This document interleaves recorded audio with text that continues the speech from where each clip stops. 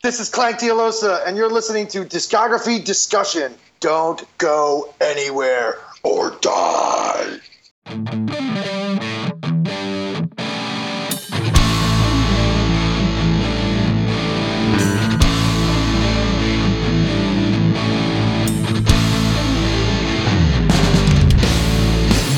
And if your urban warfare is still suffering, then you are ready for this episode of Discography Discussion. I am Joe, that is Dan, that is Jeff, and this is Industrial December. We're talking about Clank tonight. Oh yeah, get your loops ready, bitches. Oh my god, not the loops. Anything but the loops. Oh yeah. I thought he said lube. No. Sorry, my bad. It's probably your internet connection. He's doing that stuttering thing that Clank was talking about. Me and Joe are, me and Joe are sick, and Jeff didn't want to have anything to do with our germs, so he's staying at home. Wow. Yeah, well, Joe it's and not I just bathe that. I in got it. sick people at my house I've had to take care of today. Oh, so we're bathing in it here. yeah, I know that's the crazy thing. Everybody there is sick. Everybody here at my house is sick. Everybody at work is sick. I've been the only one not sick, so I'm trying to avoid the plague at all costs. Well, see, I think I'm doing a lot better, but I do have a fever. And the only cure for that fever is more Clank. So what you're saying is, after we do our discography discussion on Clank, to celebrate Industrial December, we should then cut to an interview that we did with Clank earlier this week. Absolutely. Clank Dialosa of Clank. Yes. He's so metal, he'll go Clank. The one without me. Well, I mean, Oh, yeah. it had to happen, yeah. Jeff. Yeah, I know. I just couldn't. Well, be you there, know, it was super unfortunately. weird. I was like, yeah, you know, it's going to be me and Joe. And he's like, that's cool. And I was like, yeah. And then Jeff. And he's like, oh, no, I don't. Fuck that guy. I don't want to do it. Yeah. I think that's exactly how that went down. I mean, only God Probably. knows, right? Right. Probably. I mean, who knows? So, Clank, guys. So, do you guys know Clank? Is Clank like your... Are they a band that was on your guys' radar before this? Because they've sure as hell been on my radar. Pretty much since I met Dan Terry, Clank has been on my radar. I am the neophyte here. Clank has not been on my radar. I see. Well, not as a solo artist, Okay. I guess I should say. Well, okay. Are you talking about when he was in Circle of Dust? Yes. Well, he wasn't. I don't believe he was on Circle of Dust recordings. And Clank, Oh, I know okay. you're listening to this, so, you know, let me know if I'm wrong about that. He can come back Okay. later. He can come back for the Circle of Dust episode and tell us how wrong we are. As far as I know, like, that works. Circle of Dust was almost kind of a Trent Reznor, Nine Inch Nails situation where Clayton wrote the songs, and then when he went Okay. on tour, he'd call Clank and, you know, Gotcha. make it happen. Well, before we decide to talk about Clank or Circle of Dust, which is going to be next week on this episode of Discography Discussion, I want to take the time to say thank you to everyone who is listening and thank you for subscribing. If you are not a subscriber, you can find everything Discography Discussion at DiscussMetal.com. We are on Google Play. We are on iTunes. We are on Stitcher. We are on TuneIn Radio. So if you have an Amazon Echo product, you can say to it, Alexa, play the latest episode of Discography Discussion, and she will. We're also on Facebook and on Twitter at Discuss Metal. Be sure to like, favorite, and subscribe, and Dan is going to tell you all about 5-star reviews. If you like our podcast, leave us a 5-star review on iTunes. We love that stuff. It helps us out when people are searching for discussions about metal. We want to come up in those search results, and in order to do that, we need 5-star reviews. And instead of being lame and writing our own 5-star reviews, we're letting you guys do it because we know you're out there and we appreciate you. And we mentioned it earlier, but it's coming up later after we do the discussion. We're going to have an interview with Clank that we did earlier this week. Absolutely. And that guy is awesome. That dude was so much fun to talk to. And that kind of will bleed into Circle of Dust next week. Yes, it will. Very topical month. It's like we're staying on point and talking about industrial. Right. So I think that's cool. I think we could do that. I think we can make that work. Yeah, I don't know how we made it work, but that's kind of scary that we actually have a thought and we're sticking with it. I know, right? You should listen to an interview. So, Dan, tell me all about Clank. So as we discussed before, Clank used to play guitar in a band called Circle of Dust, which was a industrial metal type of band. And they played a very similar style to Clank, at least back then. But around 95, 96, Clank thought, you know what? I'm going to start a band, and it's going to be awesome, and I'm going to play industrial metal, and I'm going to express myself through that music. And that's exactly what he did on his 1995 album, Still Suffering, which was released on Tooth and Nail Records, no less, which is kind of weird because that's like a punk emo label, right? I mean, maybe at that time it was more like a punk. No, it was hardcore. It was totally hardcore. Yeah, they had hardcore. This was before, because this was Tooth and Nail still. It wasn't Solid State. Oh, that's right. So I thought this was really cool because, I mean, how many other industrial bands were on Tooth and Nail? I can think of one, and it's Clank. Yeah, interesting story about that.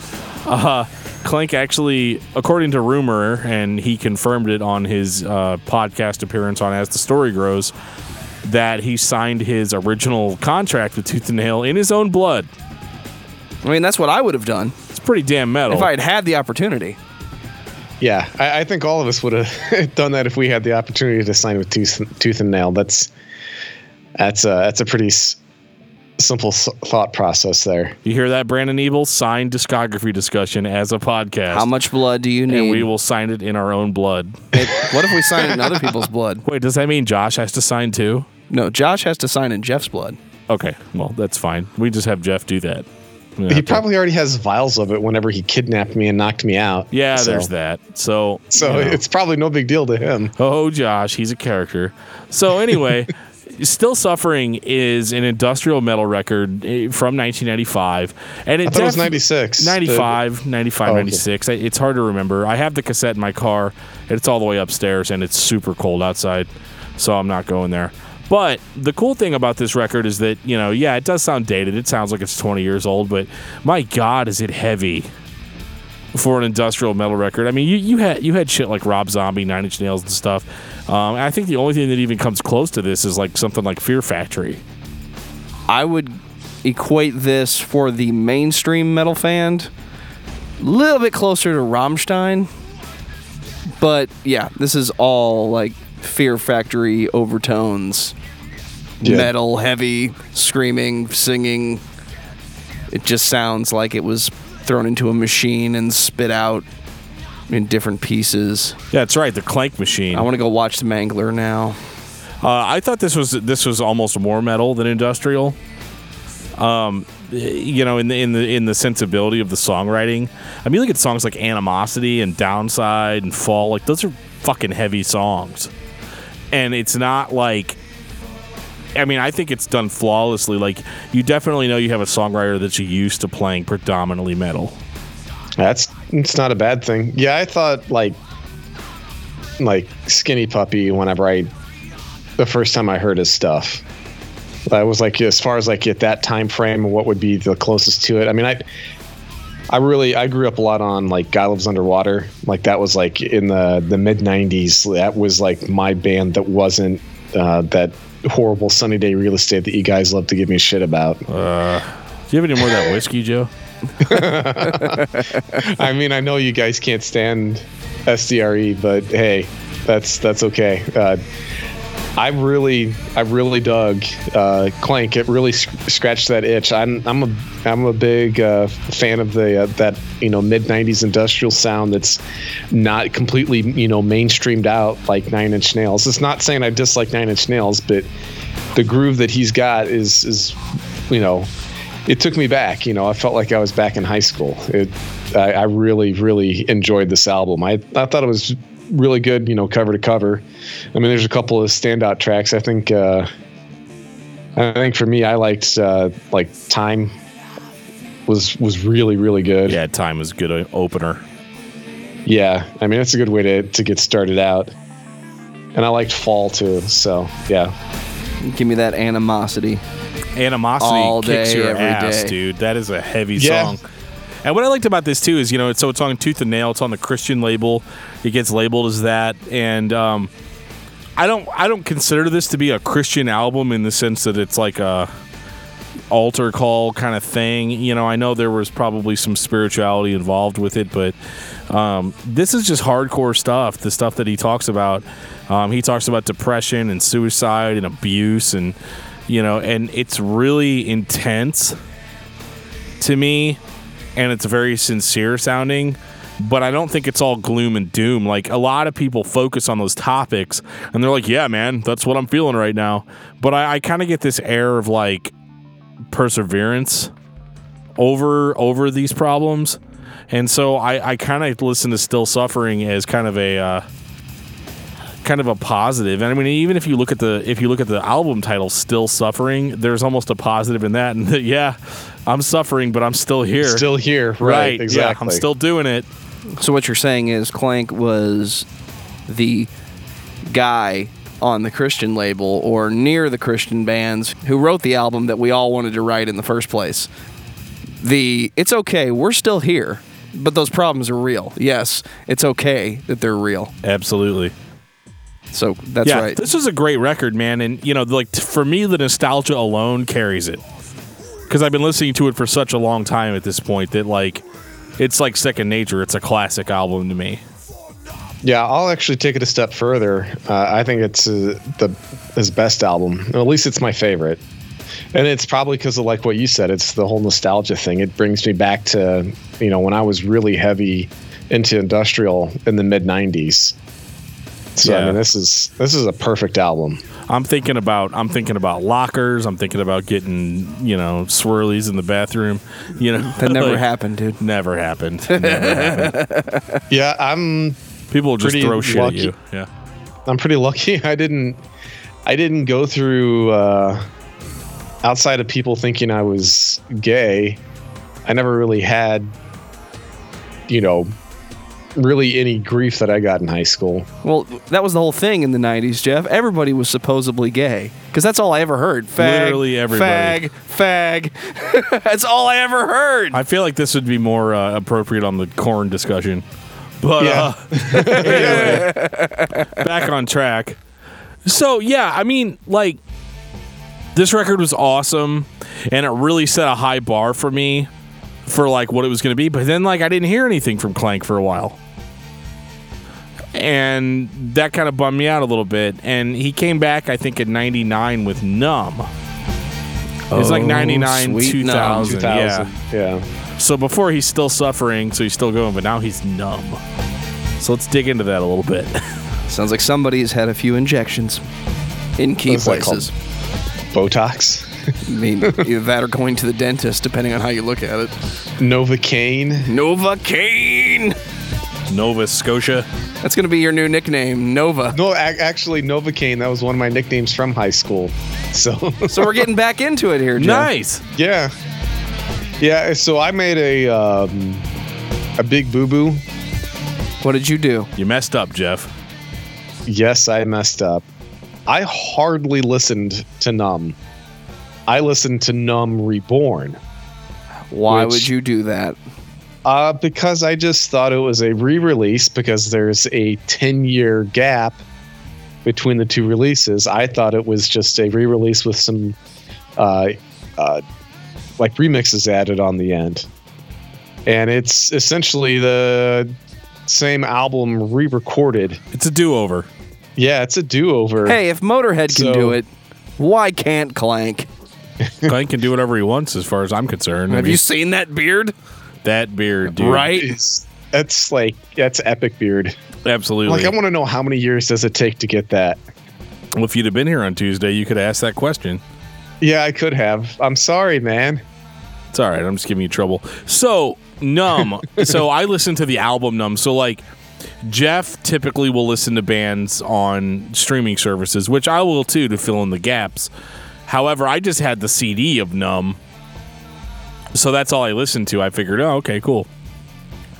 So I had no idea until today that me and Jeff were basically listening to, I mean, the same album, but different. Two different versions of the same song. And we're gonna run into that. We're gonna run into that next week with Circle of Dust too. Uh-oh. So I'll get something going in the group text message about that. Yeah, just to give us all a heads up.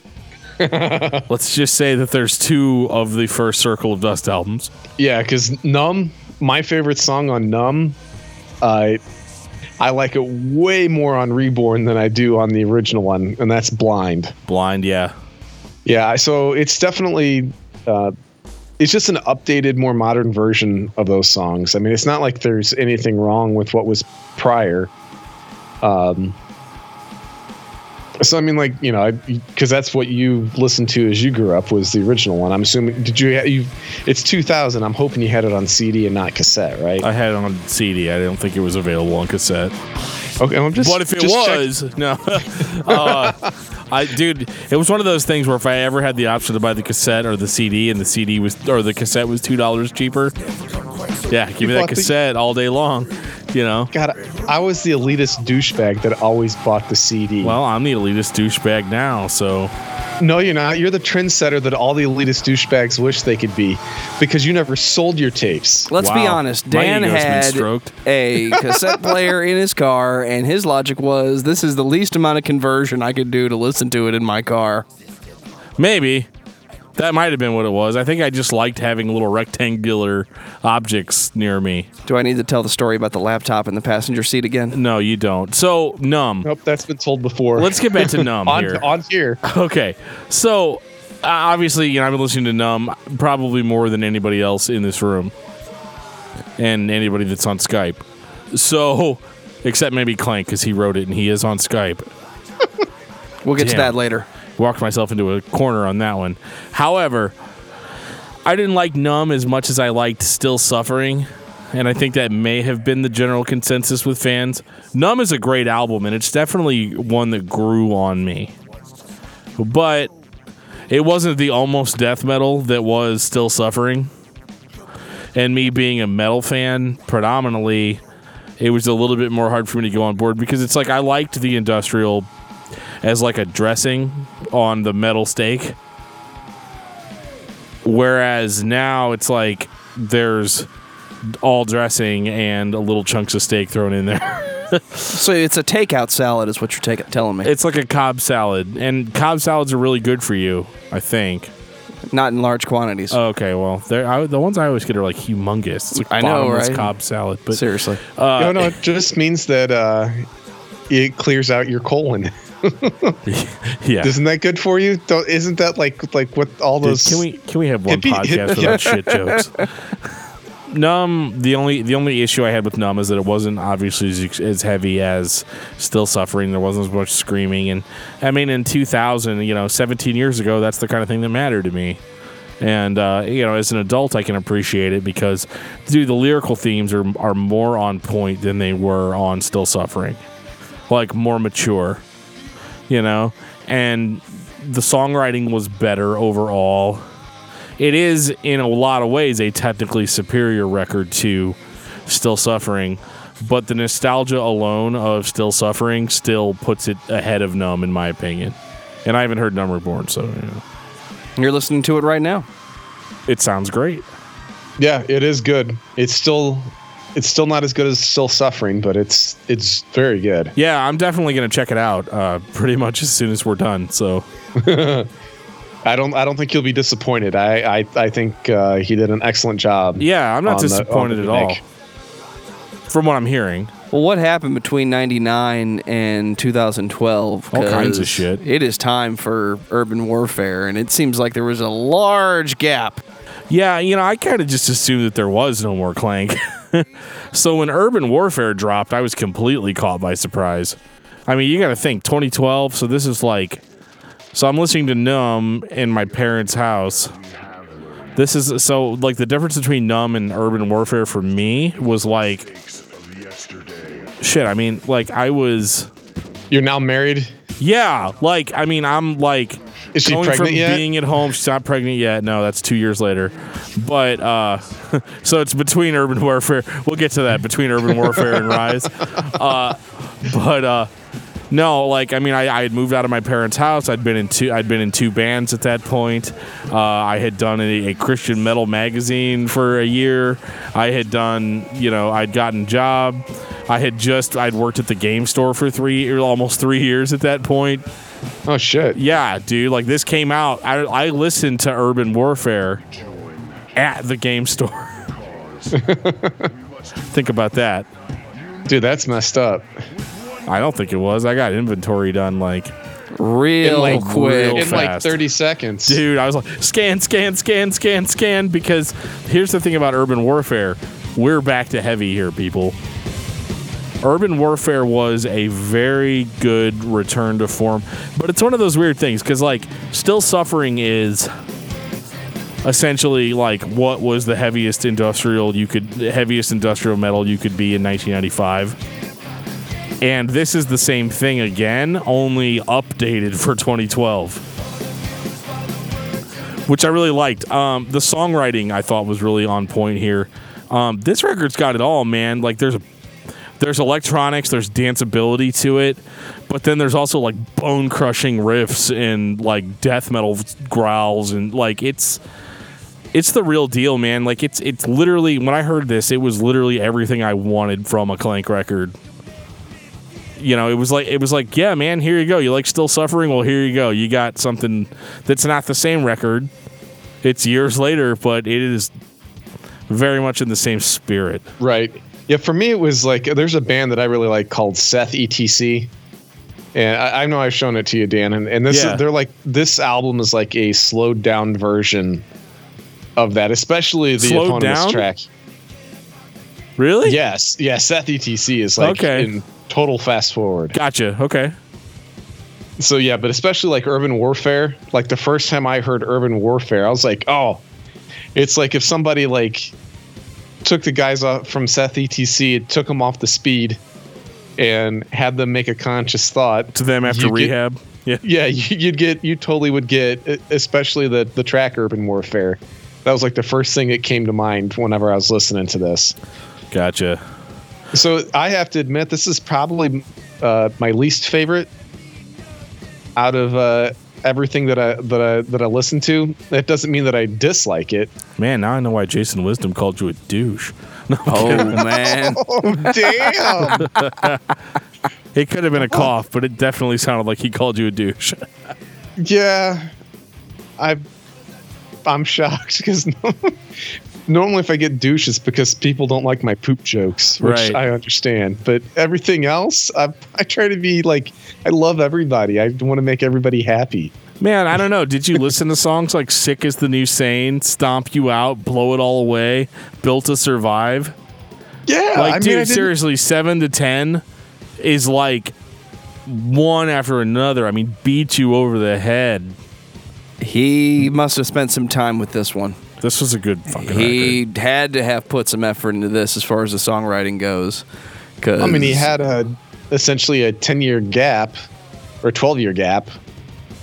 But yeah, I mean, it's not like I'm not saying it's bad. I don't want to give that impression that it's bad. I'm just saying that I like this other stuff even more. I Sure. guess that's probably the better way to put Okay, it. fair enough. I like it. But yeah, Stomp You Out is it's pretty fucking insane, man. So this one is my favorite. What, Stomp You Out? No, Urban Warfare. Oh, this album. Okay. This is my favorite Clank album. why is Okay, that? no wonder you're giving me so much shit. It's so heavy, dude. And like, I'm a meathead like that sometimes. It's just, it's what I needed. And again, you know, like I told Clank in the interview, you know, I was like, man, when I first heard Still Suffering, I was there for the angst. You know what I mean? I was there for the rage. And you know, I got that, you know, package delivered. And I guess it's a testament that people don't really change that much, because in 2012 I'm like, yeah, dude, I'm here for the rage again. And again, package delivered. You know what I mean? Like it was one of those like, damn, dude, this was like completely out of the park. I thought, like, honestly, like, because typically bands like this, you know, that play industrial metal always drop the metal eventually. Like when we're talking about Circle of Dust next week, when we listen to the last couple of Circle of Dust albums versus the first couple, huge difference. With Clank, it's not like that. He's like, no, dude, I kicked your ass back then. I'm going to kick your ass now. So you're saying you're going to stomp out loud? I'm going to stomp it out, man. I am. I'm not going to blow it all away because that's the coward's way out. But, no, that's a... Save me. Yeah, sorry. Save Me's Damn. good. Sick is the New Sane is awesome. And again, this is angry. This is pissed off, but this is still very, you can get through this. I got through it. This you is can a get through battle it that you're too. fighting. This isn't, you're not just dead in the ground somewhere. This is, again, you're going to get through this. Even if I have to beat you over the head until you get through this. Jeff didn't read any of the lyrics, so. Oh yeah, I mean, come on, we know who I am at this point in time. Well, can I make a statement too that Clank for a aggressive vocalist is very easy to understand? Oh, that is very true. It's very old school thrash. It is, and it's cool because, and Clank's kind of interesting to me in that he has a very large variety of vocal styles. I thought you were going to say large beard. He does have a large beard, yes. But he has a very large variety of vocal styles, from your thrash metal shouts, punk rock yelling, So maybe he has some extra voice boxes hidden underneath that. He's got to beard. have some extra voice boxes because he can sound completely different, from one track to another. And I think that's cool because there's singing in there. There's gruff, shout, bark, you heading downside. But then, dude, on Urban Warfare, he goes into full on death, guttural death growls. Yeah, that's my favorite track on that album. Sick is the New Sane. He does it on that. Yeah. A couple other times too on the record. And they actually do Yeah. return on Rise, which I think we're going to get into here pretty soon. Oh, I'm so happy you mentioned that.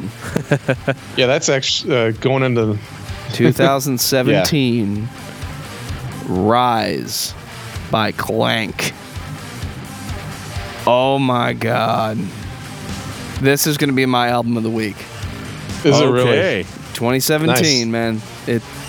I don't know where it came from. I don't know what changed. I know that technology got a little different and attitudes got a little different and shit happens. And then we get Rise. This is the closest thing that I've heard to the first release. It would be redundant to say in a long time because it's been about 20 years. 22 years. Just about. I Dude, feel don't like remind me. 96 again. I feel like this is... you wanted Still Suffering? Well, I can't give you that again, but what I can give you is Rise. Well, I think that Rise is the most positive Clank album. It's Yeah, so agreed. heavy, though. It's very heavy. I don't think it's as heavy as Urban Warfare, but it is certainly there. It's certainly in the pocket. What I like about this is you can tell this guy's been writing songs, I don't know how long he was writing songs before Still Suffering, but this is 22 years later, dude, and it shows. The songwriting is so much more on point than it was before. Because one of the things about Clank Records is that I think he was always trying to introduce so many different elements per song that you ended up with albums like Numb where they kind of seemed a little all over the place. Numb was the least metal, most industrial. I could see that. Might be the reason why I liked it so much. It's not that I don't, it's just because I'm in the mood for industrial since we said it's Industrial December. So I've really gone down the rabbit hole this month. It's been crazy. Jeff's that guy that, is on a metal podcast that doesn't listen to metal. Oh, bullshit. Come on, man.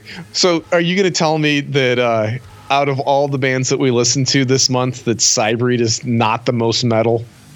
And that was my contribution. Depends on what you mean by metal. I think Still Suffering is pretty damn metal. Oh, yeah, I agree, too. And we haven't even talked about Brainchild by Circle of Dust yet, so We'll be getting to that next week. you just wait. Okay. I love you, Jeff. I'm just giving you trouble. But I know. I got to play along and and explain myself. he's got to just take it, man. Yeah. Yeah, Rise is great. And I really like the song The Beast Within. We talked about that song a lot on the interview. There's a really good video for The Beast Within. And it's kind of an anti-suicide song. And that's nothing new to Clank. He has a suicide song on every album. So this is, if it wasn't there, I'd be disappointed, And I loved this song. I thought it had a really catchy hook to it, and to me, it's the standout track on the album. I give you The Beast Within. Maybe Rise. Manipulation. Oh, yeah, Manipulation is so good. Rise is there for me. That's probably Rise my is favorite. good. Yeah. I actually like Devolve, too. Yeah. Oh, yeah. Devolve is awesome. I mean, really, there's not a lot of bad songs on the. We've mentioned almost every song on the album now. Yeah. Well, I think we've kind of made it an established fact that we kind of feel that way about everything that he's put out. Yeah. Even if it's not, we might have, certain albums that we like more than another. I'm just being really, nitpicky. We like everything that he's put out. Absolutely. I'm just being nitpicky so that it doesn't sound like I'm not being objective, Like, it's I'd rather you be honest than objective. Well, if you're no, a fanboy, then just go with it, I'm not man. making up criticisms. I'm just talking about, like... I know. That's why you're giving me shit instead. Absolutely. But, Rise is... I mean, so we didn't... It wasn't as long of a wait, obviously, between Numb and Urban Warfare as it was between Urban Warfare and Rise. But, that was 3 kids ago. And so that was kind of rough, right? But... It might have come out before my 3rd kid was born, but, he was still a thing. But yeah, like, this is, I think this is more mature. Like I said, I was always there for the angst before. And this record just seems a little bit more introspective, a little bit more refined lyrically. And so it still affects me on the same level as an adult as it did whenever I was a teenager or, in my 20s. So it brings you back to that bad place to remind you about your good place. Is that what you're saying? All about my good place. But yeah, I mean, that's, we talk a lot about Rise in the interview, and so I don't want to take away from that too much. But I would say my final thought on Clank is that if you are into industrial music or you're just into metal and you want to hear something that's a little bit different than what you're used to, definitely give Clank a try. Jeff, what about you? I'm glad that we did this episode. I'm glad that just because we're on the podcast doesn't mean that every single person that's between the 3 of us has listened to whatever the band is prior. So I've enjoyed this introduction to Clank. I mean, I know just like I'm hoping you guys enjoyed my introduction to you guys with Cybreed. Absolutely, 100%. Clank actually mentioned Cybreed on the interview. Oh, did he really? He said he had just only heard them a few weeks ago, but I wonder why that is. Yeah, I don't know. Who knows, Jeffrey? Could be purely coincidence, but yeah. Yeah. Well, I hope he enjoys them as much as I am enjoying his music. Cool. I say that Clank is industrial. It is heavy, and I love it. The music is... It has the tone that all the 90s kids are craving for in the mid to late 2000s of pop garbage. It will bring you back to that place where we all used to listen to Nine Inch Nails and Bush. Yeah. Feels good to be a 90s kid. Dan, I think it's about time we need to get it over to our interview with Clank. What do you think? Absolutely. Let's cut over to that interview. It was a lot of fun, and hope you don't have anything to do for the next hour and a half.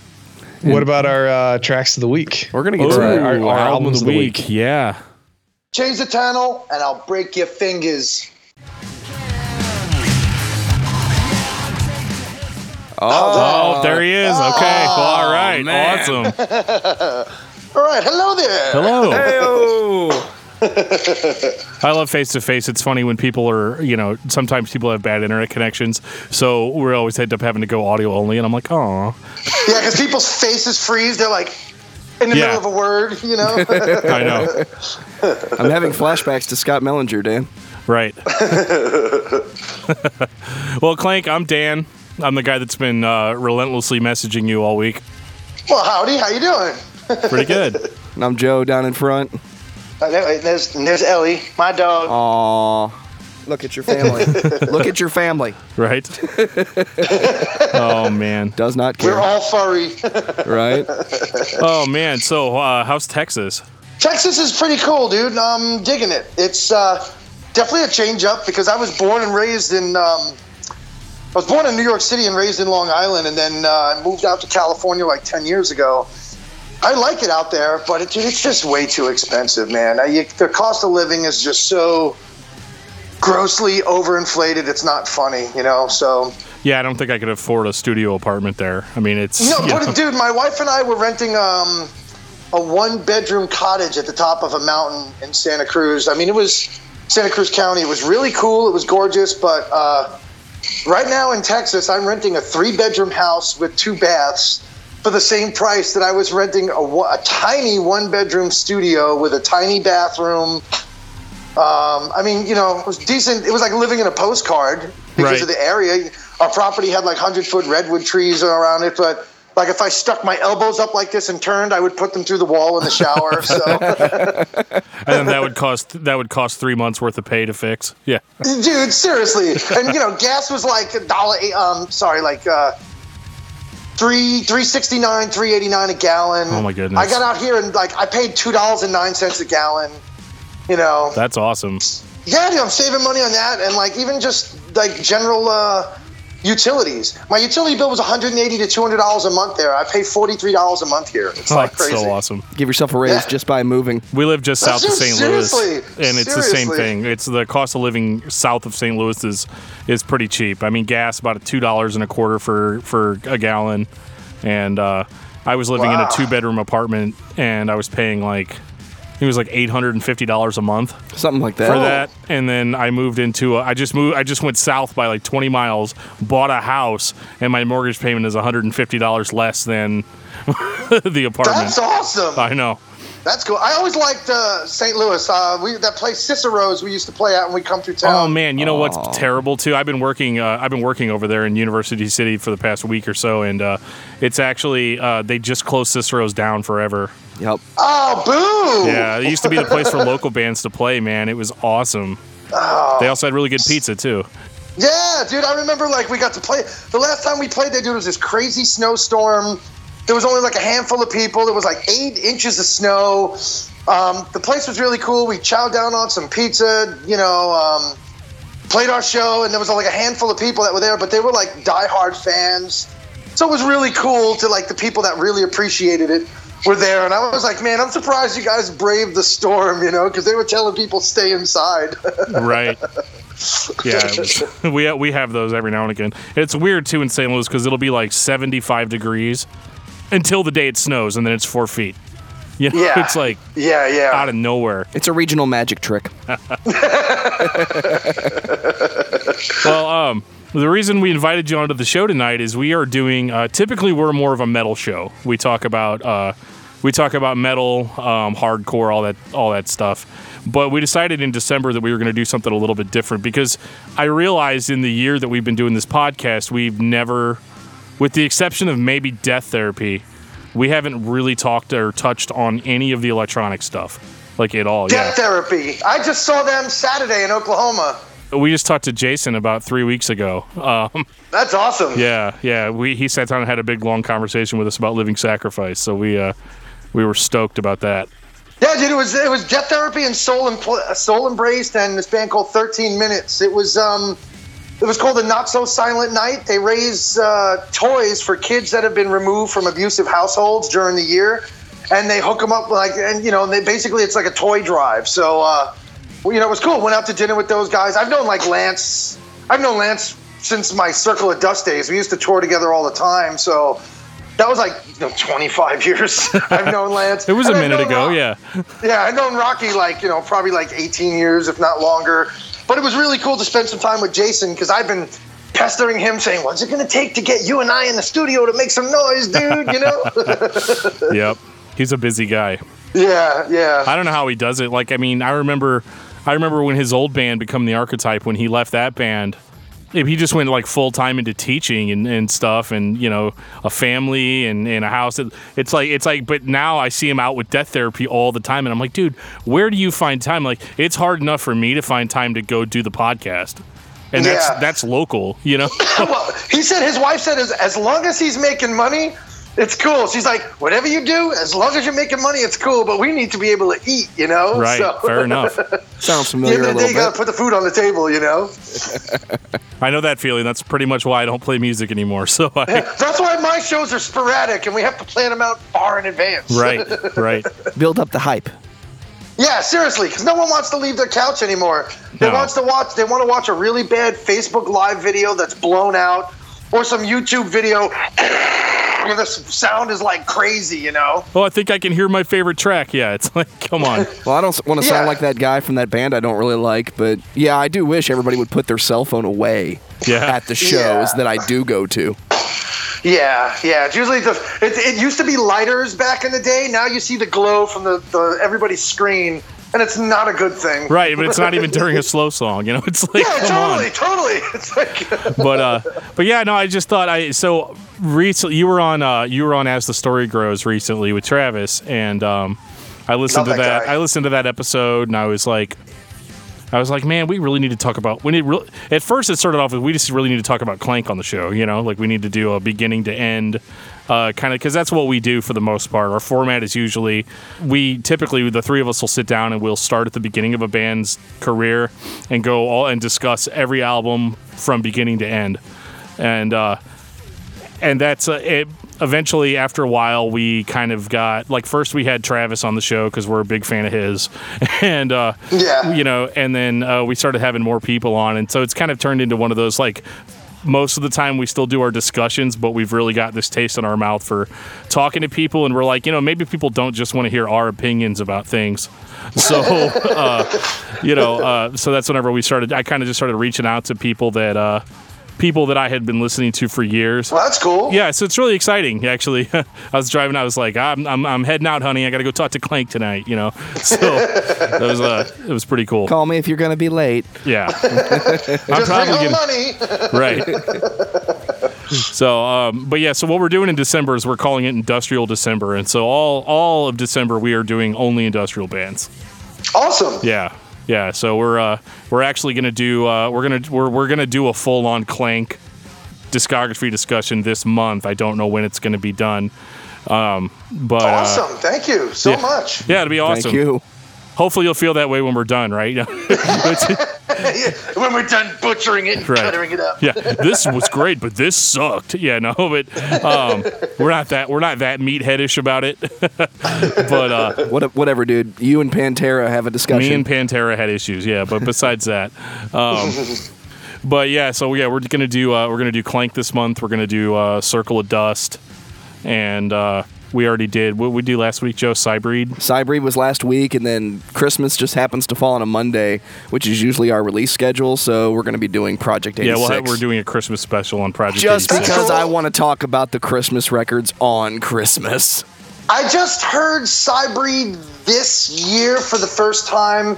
And actually, when I was on my way home with my friend, who's also my boss, he was just playing the new Project 86. Yeah, I just got it yesterday. It just came out. Yeah. Yeah, from what I heard, it was pretty cool. It sounded sonically nice and big. Yeah, you know? it did. It was they went to some really expensive studio in Nashville.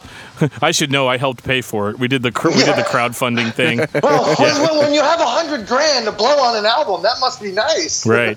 Well, I think just knowing that, I think crowdfunding is really cool because it's one of those like. That's how you kind of gauge if anybody still cares or not, Yeah. Instead of spending all your time and energy and money into making this thing, it's like really nice to have guaranteed sales before you've even began. Yeah, true. So, with it being Industrial December, I was the guy, I guess, back in the day that I had Still Suffering on cassette, and I meant to bring the cassette tonight, but I drove my car and I didn't drive my wife's car. My wife's car still has a cassette player in it, so I was gonna listen to Still Suffering all the way down on cassette. Retro. Yeah. I've got it on tape and not vinyl, tape and CD. I'm holding out for a vinyl at some point. Well, maybe next year. Wink, wink. Yeah. Hint. Put it this way: it costs a lot of money to get Tooth and Nail to approve anything these days. I have heard that. But I've gotten approval for it. The only thing is, I need like a check that has like a number, a zero, a comma, and then 3 more zeros in order to make it happen. Yeah, that's rough. Yeah, it is. Especially when you're broke, you know? Crowdfund it. Crowdfund the still suffering vinyl. Yeah. Yeah, I don't think there's that much demand for it. I'd be like, yeah, we need like 10 grand, and I would get like $10. Right. Well, it's all right. You know, it would probably be a lot cheaper to do a Rise. Yeah, we actually been looking into doing a limited vinyl release of that. Okay. We did this past year. We checked into a bunch of different things we wanted to try. We have a wish list of what we want to do, and sadly it all comes down to money, you know. So, but the Rise album has been selling pretty decently, so we were trying to put a little bit of money aside and try to maybe do like a 300 pressing or something like that. I think it's weird though, because like album sales aren't what they used to be. Not at all. But now there's like a crazy like influx in vinyl. You know, like some people really been vibing on vinyl, which is great. But the thing is, it has to be cost effective, where I'm one of those guys like, yeah, I'm a musician, but I'm also a consumer, and I don't want to be charging somebody $25 for vinyl. You know, I'm like, I have a soul. You know, Right, I don't want yeah. to like rip people off. You have a soul that you haven't muted yet. Yeah. Yeah, I haven't, you know, signed over to anybody in flames, so I'm just trying to, so we want to do the best we can with it, and we're holding out that sometime after the new year, maybe with some of these other releases that we have coming up, we can use that to kind of fund that machine. You know, basically, what was that saying? Rob Peter to pay Paul? Very, you know? yes. Maybe it was the other way around. I'm not sure. Yeah. The jury's out on that one. We'll basically rob one of our other projects in order to try to fund this. So. Well, it's funny to me because that's the thing that we all said was eventually going to happen. Digital music took off, and everybody said it's cheaper to buy the songs. Why would I buy the CD? Until it became not cheaper, and there are no CDs, there are no records, and then now everybody's like, you know what I really wish I had? Physical media. And then Dan pops up and says, I never stopped saying I want physical media. If Armageddon happens tomorrow, we're living in, Fallout, and, it's just me in my house with a bunch of spam. I still want to listen to Still Suffering and Numb and all that. You know what I mean? Like, I still want to be able to listen to my stuff, You won't be able to stream it if wherever the server is blown up or melted, you know? We'll have to get you an old Victrola so you can just sit there listening to your Clank albums. Well, yeah, when the power goes on, I should still be able to hand crank the vinyl, yeah. So that should work out pretty well.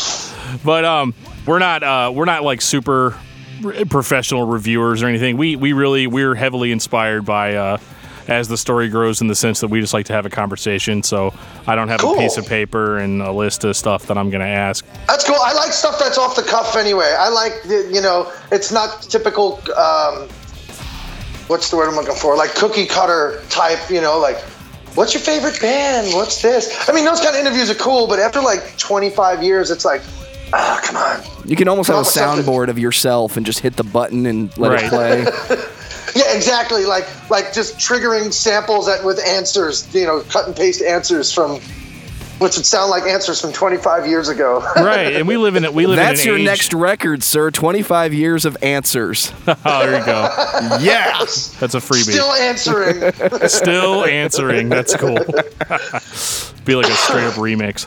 But yeah, so like one of the things that I wanted to touch on, because we're trying to do this with every genre of music. We're kind of trying to do like a what about episode, because there's way too many genres of music. There's too many cores. There's too many variants of metal. There's too many variants of, and so one of the things that we strive to do is do almost kind of like an overview of a specific style. So we chose you for the industrial one because, in my opinion, you'd be the guy to ask. Oh, thank you. Yeah. So what was it, I guess? And again, I know you did Travis's one, so I'm not going to retread too much of that ground. That podcast exists. Anybody can go listen to it right now. You were talking about how, what was it, where the mosh pit meets the dance floor? Yeah.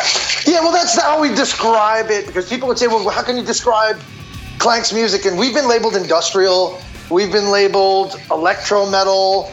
We've been told we're like electronically infused groove metal. Damn. I mean, like you were saying, like labels, sublabels, subgenre, blah, blah, blah. It's all metal, but it's like there's different. I understand there's different things. Like Ministry is like industrial metal.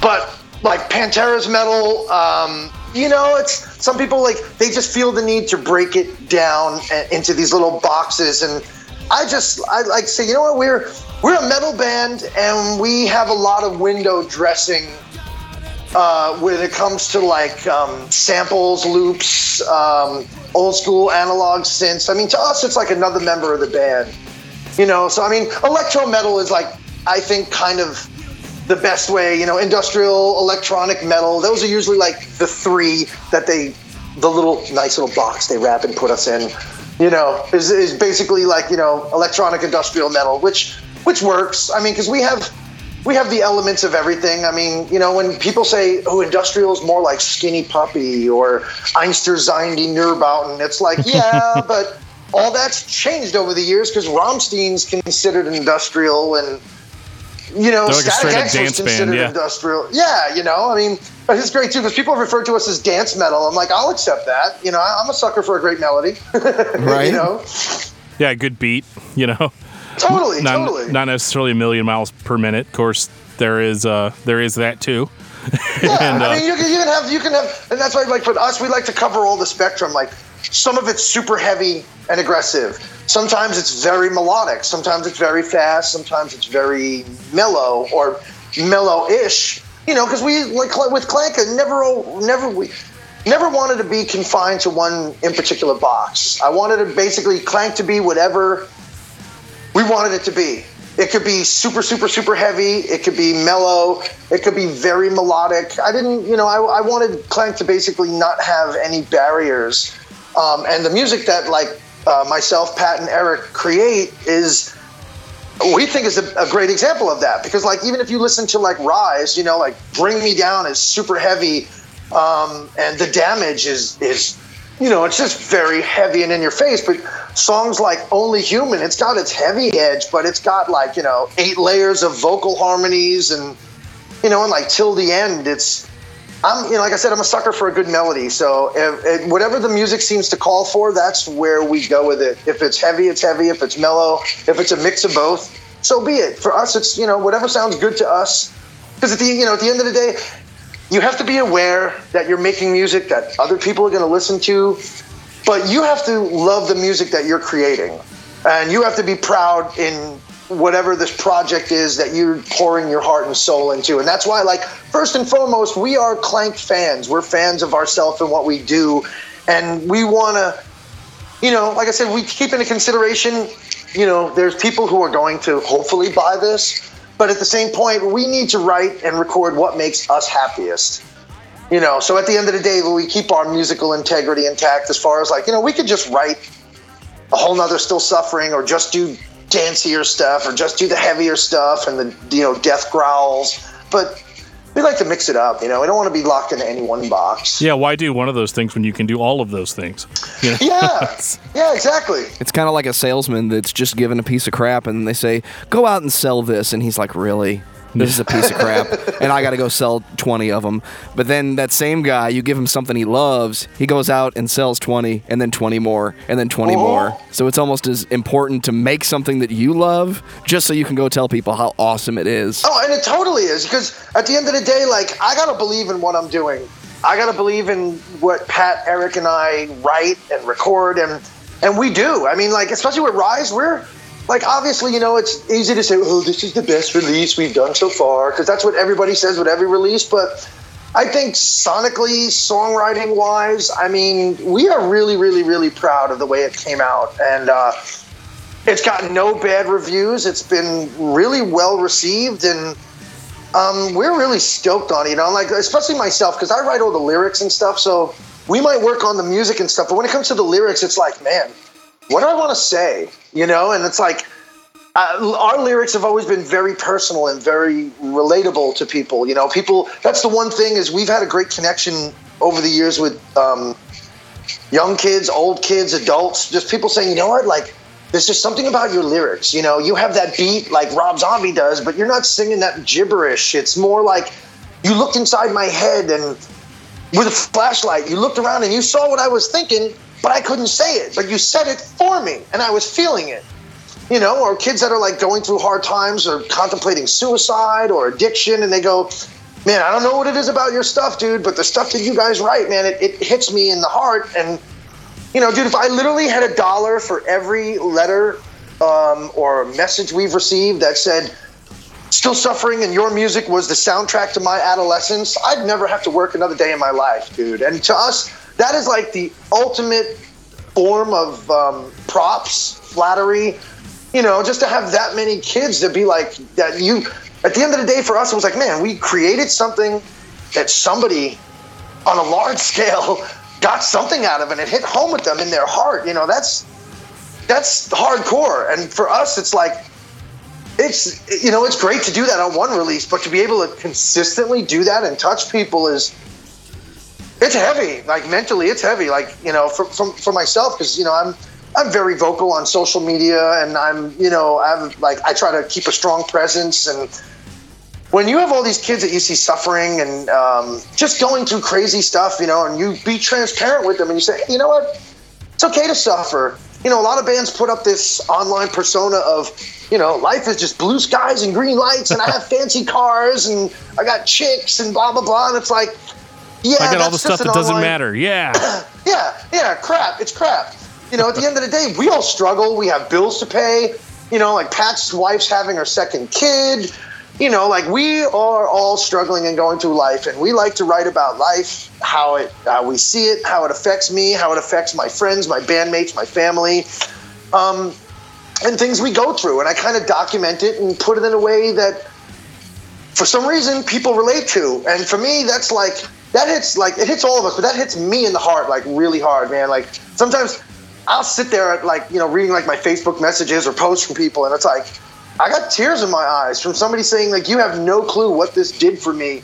When someone says, I was literally going to kill myself, I had a knife, I had a box of pills, or, you know, I had a gun, and I was just looking for one reason not to kill myself.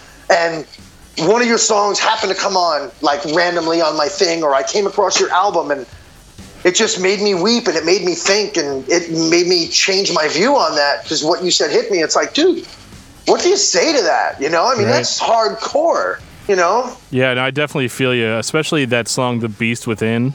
Yeah, I'll dude. tell you what, I mean, I was dealing with a lot of issues, I guess a couple of years ago. I mean, it was before the record had come out or anything, but I remember hearing that song when Rise came out, and I was like, yeah, man. Because I went through all of that. I had to go talk to the counselors. I had to go talk to, you know, fortunately I'm a success story in that I got through it. But what I liked about The Beast Within the most was that it's like, at least for me, my own personal interpretation was just that this is something that is constantly being maintained. It's not something that's just like, oh, yep, I washed my hands of that, never have to worry about that again. It's a deep-seated issue that you have to kind of constantly keep in check.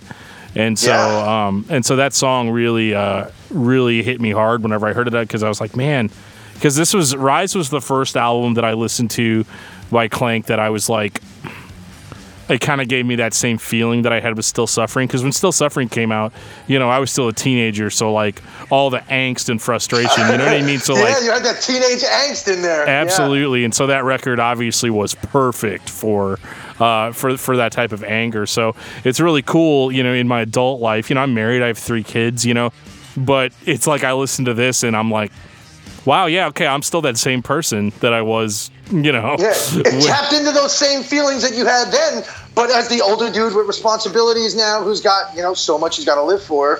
Right. So yeah, no, I definitely agree with you on that. The lyrics have always been really on point as far as like actual, like stuff that people can relate to. You know, there are a lot of bands that play a similar style. That, you know, like you said, like with Rob Zombie and stuff, where the lyrics are just garbage. Yeah. You know, it's just like something to fill a song like, hey, man, this sounds cool, this sounds evil, or whatever, you know, and it's like... It's thrown together phonetically because it rhymes. That's what a lot of that is. Right. Which is cool. There's a time and a place for that, but I like substance. I like sustenance. I like something that, like, when I hear it, it catches me, and, like, just as much as the beat catches me, like, what is this guy saying? And it's like, I kind of want to, like, sink my teeth into it, and I like to get something out of it, you know, something edifying, something that basically I like something that stirs something inside of me, and that's what we strive to achieve with our music. Not like we sit down with every song and say, okay, we got to touch people with this, but it has this, yeah. Exactly, like you want to do something that people can really get something out of, and you're like, man, you know what? At the end of the day, it's like, all right, God, we're putting this out there. Hopefully, dude, like same thing I did with Still Suffering. It was like, you know what? If one person got something out of this, I feel like my job is done, and it'll make me feel good. And then all the letters started coming in, like back in the day, in like the AOL Messenger, like when that just goes to show you how long ago that came out, like. Juno.com was big as for email and Angelfire, Lycos. Yeah, I remember. GeoCities.com. All the messages would come in, and it was like, man, there's so many people that are feeling this, and it was like, it was heavy, man. It was pretty hardcore, and it's just to be able to, still release stuff that people find relevant, and that still touches people. Like, did you see the video for The Beast Within that we did? Yeah, I watched it on Facebook, and I was like, dude, this is it. Like, it's really cool whenever I hear a song, because I totally understand that sometimes my personal interpretation of a song may not necessarily have been what that song was necessarily about, or but like after watching that video, I was like, all right, yeah, I got that one right, like Anthony Herrera, he's a guy that he's done our artwork since Urban Warfare. He did Urban Warfare cover, Rise cover, he did our lyric video for Manipulation, and he did this video for us. Like, he knew what the song was about, but I had talked with him pretty extensively and what we wanted to kind of get across, and he said, man, I got something in my head that I really want to try to work with. If you guys are cool with it, can I run with it? And we said, absolutely. And he had his wife in the video. He had some of his friends, because he had just lost a neighbor to the same situation, and he was feeling it. And just when Still Suffering came out, just before Still Suffering came out, I was struggling. That's why I wrote the song Disease. Disease was about suicide. Like a body in a box, flowers on the grave, no one can hear your cries, final choice is made. That was like documenting me spiraling out of control, considering taking my own life. And then if you look at like the Clank releases, a lot of constant theme has been perseverance, never giving up, and suicide. Like Blow It All Away from Urban Warfare it's kind of poppy, but it's about suicide. There's a suicide song on every album, I've noticed. Pretty much. And people go, well, why are you always writing about suicide? I'm like, because it's still an issue. I think it's awesome that I'm still writing about it. Yeah, but it's whacked out that we still have to release music trying to give people awareness and tell them, hey, you know what? Life sucks sometimes. There's no candy coating it. Life can freaking suck. It's a roller coaster ride. You got to take the good, you got to take the bad, and you got to deal with things as they come. And sometimes things are awesome, and other times they're just crap, and you're in like the complete epitome of the dirt, the mire, the mud, the muck, and it sucks. And you need to know that people are there and they care. And I know how hard it is. It's easy to say, oh, if you're struggling or hurting, reach out to somebody. It's true. But a lot of people just feel like they can't talk to somebody. They feel like, well, I can't tell these feelings I'm having to somebody because they're going to think I'm crazy, or they're going to try to get me locked up because I'm saying I want to hurt myself. Right. Well, that was my problem. Is I did reach out, and I did get I admitted myself into a hospital, and that was one of the worst experiences in my life because they took away all my personal freedoms and put me away, and they put me in a holding place with other people that were mentally, and it was actually, and I guess it was helpful in the sense that was where I kind of snapped out of it. Yeah. And I was like, wait a minute, It served its purpose, even though it was tough as hell to go through. Absolutely. And I think people are afraid of that, Well, yeah, because nobody wants to go through that hell. And at the end of the day, one of the biggest things we wanted to get across with The Beast Within is what is the first things you usually hear people say when somebody commits suicide? Oh, the guy was a punk. He was a biatch. He took the easy way out. He copped out. He didn't think about anybody. And my favorite, which makes me want to punch people in the throat when I hear it, says he should have just manned up. Just man up. Chris Cornell should have manned up. Chester Bennington should have manned up. When you have a family, you don't do that. And I'm like, you know what? Like we said, unless you've walked a mile in those shoes, you have no clue, because when people, like Travis said on the podcast, like he had the same similar mindset until a friend of his explained, your brain fires this way. When you're going through depression or you're on meds and stuff, your brain is misfiring and you're not reading and you're not getting information properly and you're not processing it properly. And it's like a short circuit, and that's why people just want the pain to end. And yes, they do think about their family, they do think about their loved ones, but at the end of the day, is the pain and the struggling that they're going through so much that they have to do that. They feel that there's no other way out. And dude, it sucks. When I was 16, my friend Douglas, when I was 18, my friend Douglas that lived next door to me, lived right behind me, killed himself. I've had 8 people now during the course of my life take their own life. Somebody that my wife and I had worked with, these two women we worked with, both killed themselves within a year of each other. And it was like, when does this crap end? And it's like, it's an issue and it sucks.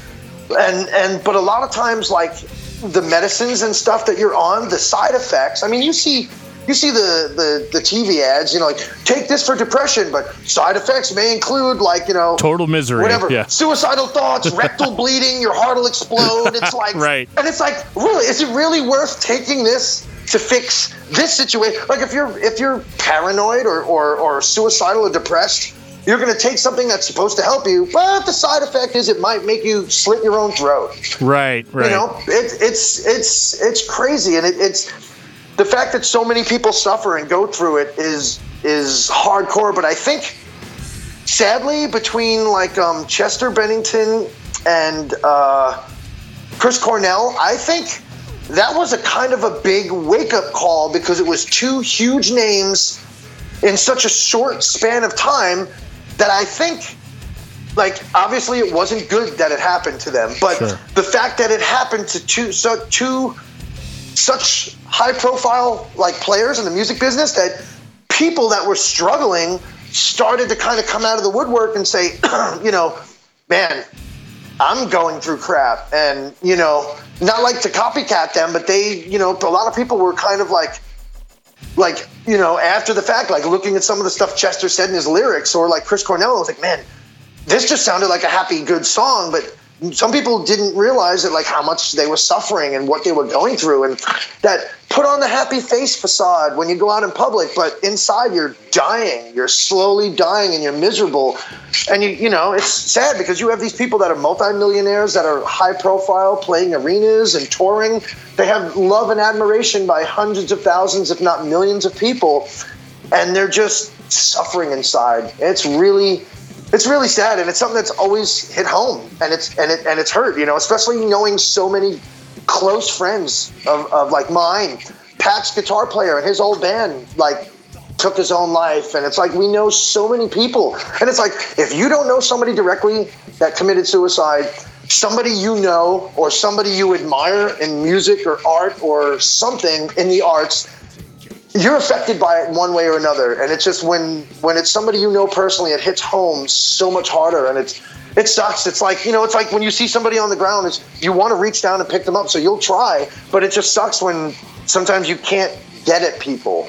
You see them hurting and you just can't reach them, and it's I don't know, it sounds redundant, but that's why we constantly have these songs about it, because there's just such a need, and it sucks to see so many people hurting and hear their stories, But in your case, it's great to hear success stories, because, you're still here. Like you said, you're a father, you're a family man, and it's you think about if you would have made a brash decision, who knows where any of that would have went, or what would have happened to your loved ones, and there's all that, shoulda, coulda, woulda. Who would have known what, life would have been for those around you had you did that, One of the things, for me was that, and we talked about this. We talked with Scott Mellinger of Zayo a few months ago now, and we talked about this very topic. And one of the things that he said, because with me, my depression was more situational, where it wasn't necessarily clinical. So it's in a lot of ways, it was easier for me to overcome once I got out of that situation that I was in. Yeah. But for a lot of other people, one of the things that I noticed that's hard is that, and again, that's really why I love that song, The Beast Within, because it really hits home in the sense that, like, have you ever noticed that whenever you're upset about something or you're depressed or you're down, everybody's like really supportive of you the first time you talk about it? And then the second time you talk about it, it's like, oh, it sucks that you're still going through that. And then the third time, they don't want to hear it at all.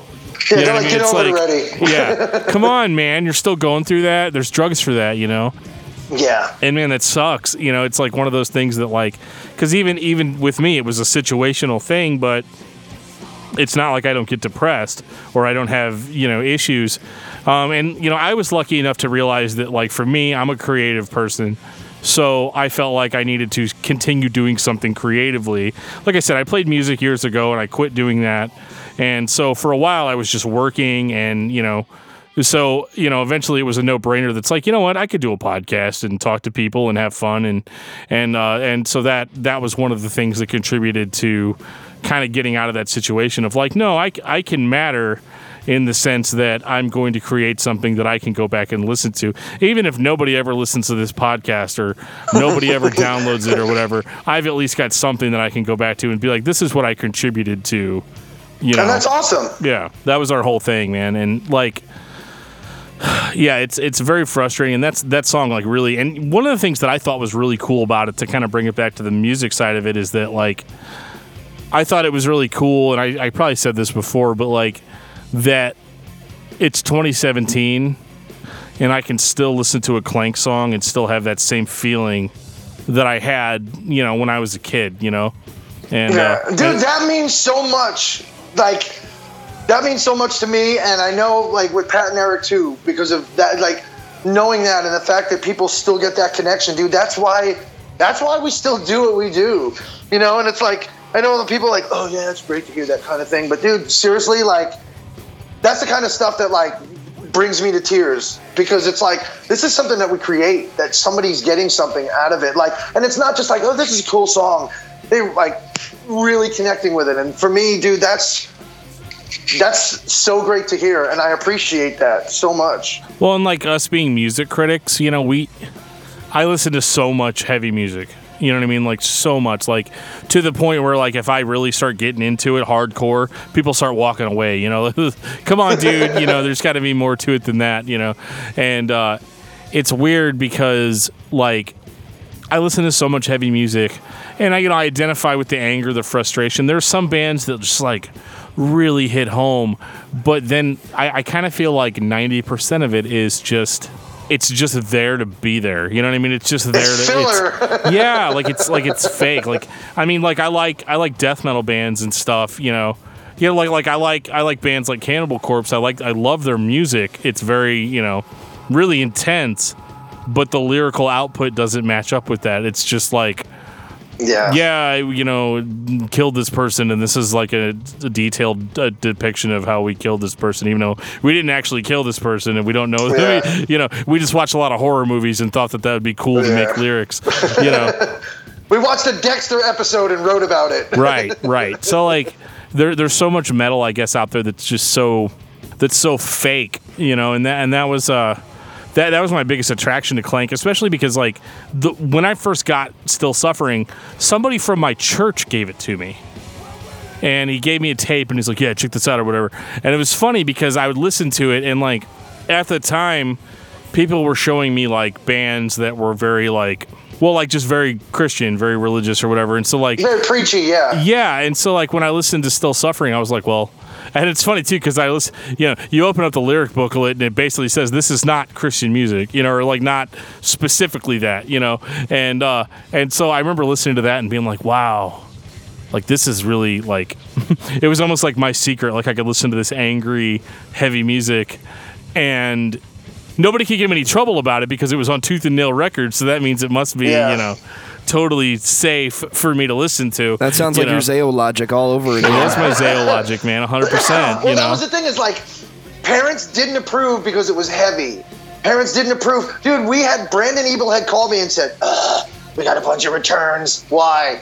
because the album artwork was too dark. They said you didn't thank God. I'm like, I did thank God. Right. Yeah, and I said, I'm, obsessive compulsive and anal retentive. I made my special thanks in alphabetical order. People got pissed off because God was under G and not first. Oh my God! That's going to send you directly to hell, right? Oh, dude, I got an easy pass to the down that hill now. Right, for sure. But it was weird though because it was like people said the album art was too dark. It was like every page was black with just white writing on it, and it was like every excuse you could think of. It was like, but did you listen to it? I'm like, it was about, questioning spiritual stuff like God and, songs like Downside, that was released 1996. It's still relevant today. Absolutely. Like, there's so many, songs like Burning, like, questioning things and saying like, hey, God, I know you're there, but where are you? What the heck is going on? Isn't that smart to question spiritual things that you're going to dedicate your life to? Yeah. And it was like, and that was the thing, is like people got stuff out of it, and it was like for all the returns and the crap. I mean, dude, people would boycott our shows. We played Cornerstone. We didn't consider ourselves a Christian band then, but we just wanted to play. We didn't care if it was like a church basement or like Anton LaVey's church barbecue. We didn't care. We just wanted to play. And people would come up to us. I was like, dude, there's nothing more, I don't even want to say aggravating, something more bizarre about having an 11-year-old kid come up to you and say, I really love your music, but unfortunately I have to give you back these 5 shirts I bought in your CD because my parents says it's not Christian enough. Nothing good can come out of this. Your shirt says, in my world, there is no end to pain. I had a woman screaming at me. She was screaming saying, your shirt says, in my world, there is no pain, and there is no end to pain. It's a quote from Scarified. She's like, once you're a Christian, there is no pain. And I was like, lady, are you crazy? What planet do you live on? Because you're nuts. Like, just because you're a Christian doesn't mean you don't have any pain. If anything, you might even have more because you're trying to live a good life. And dude, it was like, you name it, we had it happen to us. Like the boycotting, the returns, people coming to like Cornerstone and at our press conference and saying, well, I can't support you and what you do because you say you're not a Christian. And I said, you know what? For many years, I didn't like to use the term Christian because the term Christian got misconstrued. I mean, being in that market, I saw all the people that would preach from the stage, would give altar calls and all this, but then they were getting drunk and high at their homes or whatever, and it was like, I'm not going to sit there and bash these people publicly because that wasn't my place. But at the same point, I didn't want to be a part of the hypocrisy, and I've been burnt by many churches that I was in growing up, like scandals and craziness, people that should be in jail for the stuff that they did, and they're not, and they never got they were never brought to justice for the things that they did. And it's like, I didn't want to have any association with that. I mean, it wasn't over until like I was telling Travis in the other podcast, like it wasn't until like last year, the end of last year, where I started coming around because of my wife. And I was like, for the first time in my life, I'm in a position where I'm not ashamed to call myself a Christian. I don't like to use that term a lot just because there's still, it has associations. Yeah, there's still people that, use that as a ploy to do whatever they want to do. But at the same point, I'm like, I like to live my life the best way I can, the way I think a Christian should live. And my example, like, hopefully I'm trying to, the example I'm giving off to people is what they need to see. At the end of the day, I want to try to be what I think a good example of a Christian should be, because you can quote scripture all day, you can talk the talk, but if you're not walking it, it's counterproductive. And I don't believe in bashing people over the head with a Bible on a street corner. That, to me, that's counterproductive too. You know what? You really want to talk to people? Let them see how you live your life. If they say, hey, you know what? There's something about this guy. There's something about this woman here. Like, there's something different about them. They try to be good people. They're trying to live like Jesus would live and not getting hung up on all the nonsense. I don't know, dude. This is one of those things I could go off on hours. It's all right. We've actually had 3-hour podcasts before, so yeah. we're Well, because there's people that get hung up on, if you don't observe the Sabbath on a Saturday and you observe it on Sunday, you're going to hell. And I'm like, really? I think that my God is a lot bigger than that. That's not, I mean, there's just little things that people will nitpick about. And, I mean, I don't know, dude. It's like, at the end of the day, try to be the best person you can. And I like to try to live my life, especially these days, the best way I can. And, try to, like, if anything, hopefully I can show somebody that you can still be a human being. You can still make mistakes and stuff, but you can still try to live a positive life and be a good example for people. And they'll hopefully get something from that and not think it, oh, you're just another typical Christian with insert, thing how they've been wronged here by somebody claiming they were Christian. And it's like, that's not what it should be about, Did you ever look at one of those people that came up to you and said, you put your thanks in alphabetical order and say, ma'am, it could have been worse. In the Latin alphabet, Jehovah begins with an I.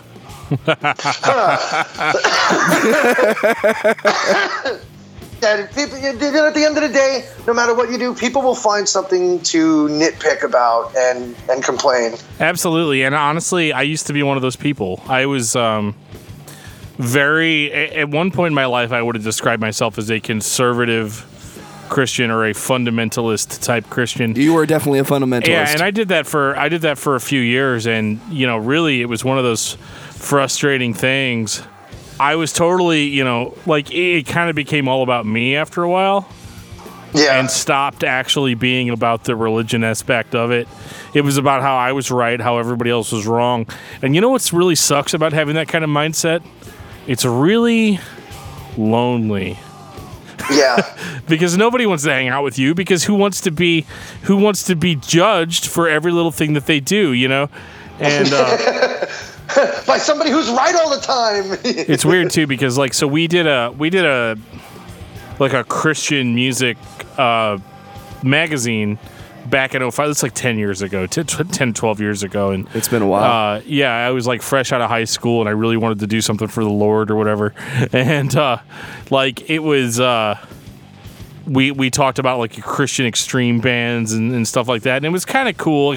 We did a podcast, and so it was really funny because 10 years later, I show back up on Discography Discussion, and immediately people that knew me were like, dude, you're saying curse words on your podcast a lot, and you're drinking beer, and you're doing all these things that supposedly Christians aren't supposed to do, And how dare you? I know, right? I know, seriously. But what was funny about it was that I was just trying to be more honest with people, and honestly, as much as I praise Travis and his podcast, I think that dude's great because he really inspired me to just kind of be a little bit more upfront about things. That's awesome. We have a little bit of personal experience with Travis, and Joe, you can cut this part because we've gone over it a million times. But save it for later. Next time, go ahead. We were in a band. We were in a band around 2006, 2007. We actually recorded our album at Travis's house, and so nice. that was our connection to him. And but no, I remember listening to his podcast and just being really inspired. Wow. I know that guy. Number one, you're right. But number two, it being this idea of I'm a huge Zao fan, and how they kind of fell out of the faith, side of it over time. And but what I really liked about his style was that I don't have to necessarily shun my past either. I can still talk about how dude, I was a huge Circle of Dust fan back in the day. I was a big Tourniquet fan back in the day. I was, and all that stuff. So it's kind of cool nowadays being able to kind of come out of the woodwork, talk about a lot of this stuff that really only a very specific portion of the population actually remembers. Yeah, I hear you. I don't know where I was going with that, but I don't either. but no, it was just really cool, and going back to Still Suffering and a guy at my church giving it to me. I remember because I bought, or he gave me Still Suffering the tape, and then I was like, well, I don't want this tape, so I bought the CD, and then I got Numb after that, and I remember listening to it thinking like, I never considered it Christian music. You know, I considered it positive music, despite what my mom said, you know. But, you know. Nothing good can come out of that noise. I was like, no, it's really positive, you know. Like it is. It's uplifting in a way. And that was one of the things that really drew me to it, was that it was uplifting. And like you said, it was that theme of perseverance. Like, I think the biggest problem that a lot of people have with negativity in music is acknowledging struggle. You know, acknowledging that it's there. But just because you're acknowledging it doesn't mean that you're glorifying it. You know, it's just that you're saying, yeah, it's there, it's real. You know, like in the world that I live in, you know, the planet that I live on, the pain is endless. You know, or like it's just one of those annoying things where it's like, yeah, in the real world where actual people live, pain exists. Isn't it funny how nobody says that about country music or pop music? Hey, there's some old school country that's really legit. But nobody ever says that about that. Right. Yeah, all of that's like downer. You know, a lot of it's like, she took my dog, she took my car, you know, or the chick was vindictive and, you know, scraped up the dude's car with a knife. And right. A lot of that stuff it's kind of dark and sad and depressing, but if you wrap that in a heavy bow, people want to boycott it. If you wrap it up in a country bow and put a pedal steel guitar, you'll sell out stadiums. Yeah, but that's why we have bands like Clank, where it's, you know, danceable and heavy. You know, like I didn't even mean to get on all those topics about religion and stuff, but it's just one of those things that like still to this day bothers me, is that feeling of just wanting to condemn versus wanting to help. Yeah. You know. Because it's easy to condemn. It's easy to cut somebody up. It's a lot, but it's really hard to try to uplift people and help them up. You know, at the end of the day, think about it. If somebody cuts you off, dude, I'm from New York. Somebody cuts me off, my first reaction is flip them the bird. You know, but then I'm like, no, don't do that. That's not cool. You know, it's very easy to flash out. Absolutely. And go to something negative. The real challenge is, and I don't want to say turning the other cheek, but the real challenge is dealing with something and not letting it get the best of you, like the anger and the pissed offedness and the frustration, you know? Pissed offedness. You need to copyright that. Clank 2017. Clank 2017. Trademark. Yeah. But yeah, no, it's I agree. Like, it's one of those, like, having to be an adult about everything. Yeah. Because that's what I consider to kind of be a well-balanced person, like the generally accepted idea of how do I be an adult about this? Yeah, you know? And sadly, we don't have a lot of that, you know. Yeah. Adulting sucks. It does. Oh my God, it really does.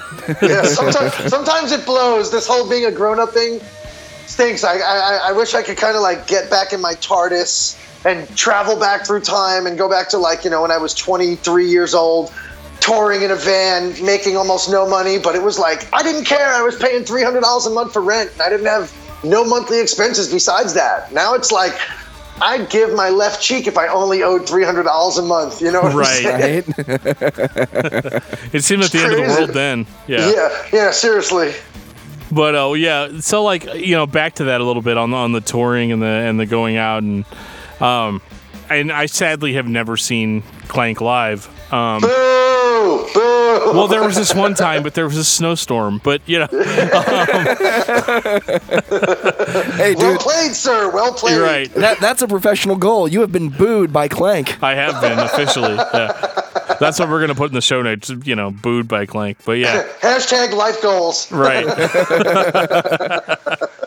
But, no, I remember, like, I could be wrong. I may have caught a little bit of Circle of Dust at Cornerstone one year, but it was, God, that was so long ago. I can't even, you know. That would have been 98 or 99, I think. It was a long time ago. Well, with Circle of Dust, it would have been 93, 94, or 95. Yeah, and like I would have been like this tall. I would have been very, very tiny at that time. And I remember, I just remember like the programmed beats and the, you know, the keyboards and again, I could have seen Circle of Dust, or it could have just been some other band. My uncle at the time told me it was Circle of Dust, so what do you know? But Cool. but yeah, I obviously a huge fan of that band. We'll be covering them later on, and I guess to kind of bring it back to music a little bit. I don't want to ask a dumb question like, what were your influences whenever you started playing? I got it. May I? Yeah, you go ahead, Joe. Okay. You take it. You're more eloquent than I am. Yeah, except I'm losing my voice, so this is going to sound amazing on the podcast recording. Yes, it will. So Just throw some effects on it. Distortion. I'll or something, shift it up a couple registers. Paul McCartney did Again, it. Clank 2017. Just throw some effects on it. Yeah. Put it through an Eventide. It'll be fine. All right, so everybody asked the question, what were your influences? Why this, why that? The question I always like to ask is, what band did you hear that made you say, all right, now I'm going to go make Clank?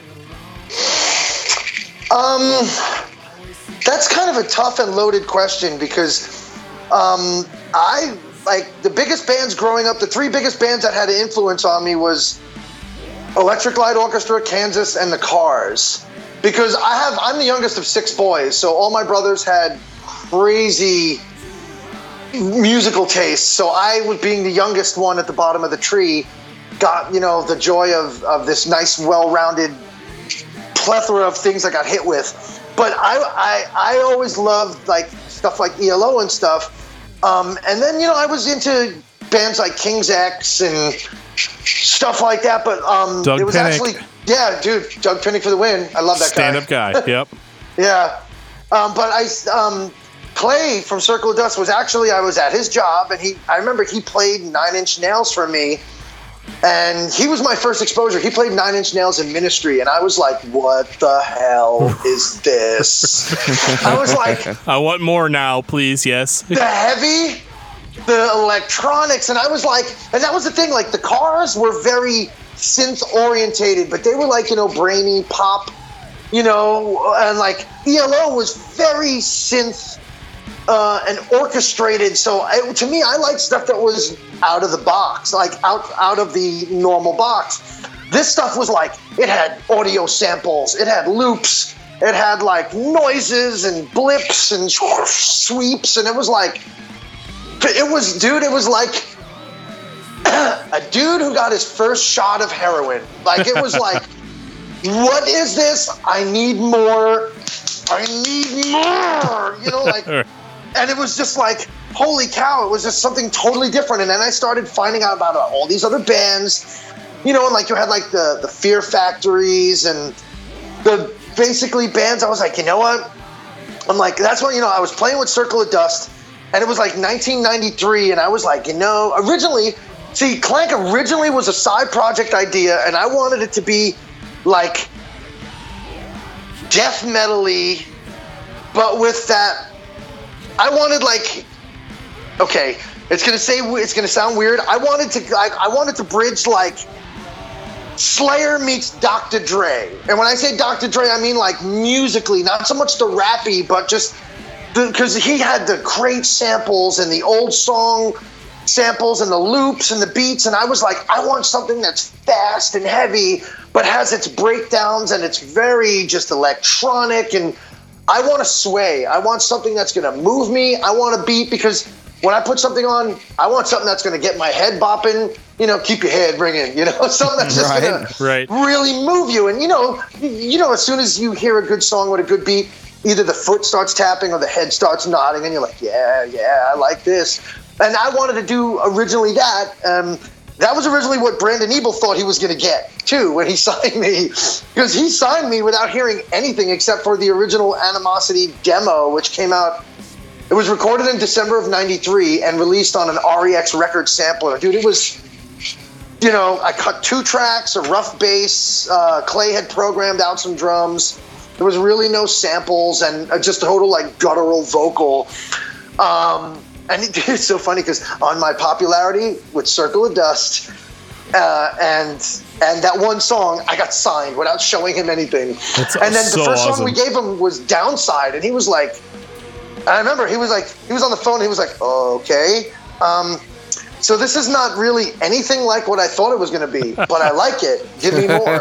Right. So it was like, cool, we got the green light, but it was like that just I think it was because of the possibilities were endless. The more I took myself out of traditional music and like the, just drums, bass, guitar, and vocals, and I started thinking, well, the Cars have all these, synths, and ELO has all these crazy like analog synths and Moogs and all these old chords. It was like the sky is the limit, and then my brain was just like firing my synapses. I couldn't even keep up with what my brain was firing off because I was like, I need to try to funnel this. And then that's how, Clank was born originally. But the first couple of times I heard like Fear Factory, and I was like, man, this is super heavy. But they did have their melodic aspects because, like in the early years, Burton was doing like the really gruff.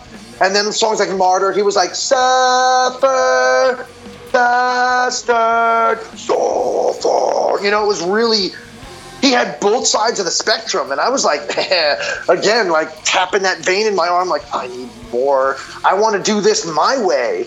I want to take the heavy aspects and the singy aspects, but wrap them up in my own little bow, and put my touch on it. And hence, Clank was born. And in 95, when Circle of Dust stopped playing and technically had officially broke up, it was, okay, well, what am I going to do now? I'm like, because I was like, to me, Circle of Dust was my meal ticket. It was like, because, dude, Circle of Dust was blowing up. We were getting pretty big. So it was like, what am I going to do now? And ironically, I don't know if you've ever heard of a band called 6 Feet Deep. I have. I played guitar on like 3 tours with them because Mike Schaefer wasn't able to play. I had no idea. That's awesome. Yeah, dude, they were old friends and label mates. So, right, like a couple of months after Circle of Death ended, I mean, dude, I was in a really bad depression. I was bummed out because I was like, man, it was my chance, So those guys got me back on stage, and it was just like they were like, man, we need a guitar player that knows how to tour. And Tom Woolfield, the drummer, called me up and he was like, dude, do you think you can play? And I was like, I'll try to figure some of the stuff out, but I'll come out early. So I came out like a week early. We jammed a bunch. I stayed in the house with those guys because they all lived in like this one house in Elyria, Ohio. Learned the stuff and then went out on the tour. But then, I digress. But then after that, Brandon was like, hey, are you going to pursue your Clank thing? And I was like, yeah, I think I am. And then it was like, okay, well, now we're going to move full forward and try to start the Clank thing. And the rest is, as they say, the rest is history. Right. But that was the launch, like Circle of Dust was the launching pad for that. And, and the time I spent with 6 Feet Deep was cool too because they were friends, they were good friends, but it was hardcore. It was different. I was just used to playing metal. I was like the token metal guy in Circle of Dust, and that's where I got the name Clank, What is Clank? It's me! Yeah, exactly. It was like I was chasing the promoter's kid around, and one dude went to trip me, and Jason's like, dude, you can't do that. This guy's so metal, he'll just totally clank when he hits the ground. And it just kind of stuck, and it was funny, but I mean, here we are, the debut album came out November 5th, 1996, and here we are. It's 2017. It's crazy. And, I can't believe it's been that long, honestly. Like, it's weird when I went from that kid who just hated everyone, And hey, dude, he's right there, by the way. Here we are in 2017, and it's like, has it been that long? I mean, yeah. Now picture that for me. Jesus, I know, right? When the kids say, my dad turned me on to your music. I was like, really? Like, when were you born? I was born in 1998 or 2002. No, bullshit. Nobody's born after 1994. Yeah. And it's kind of, it's kind of funny for us because we start to think about it. I'm like, oh my God, man. I'm like, yeah, I'm old. We're old. Like, the band is like.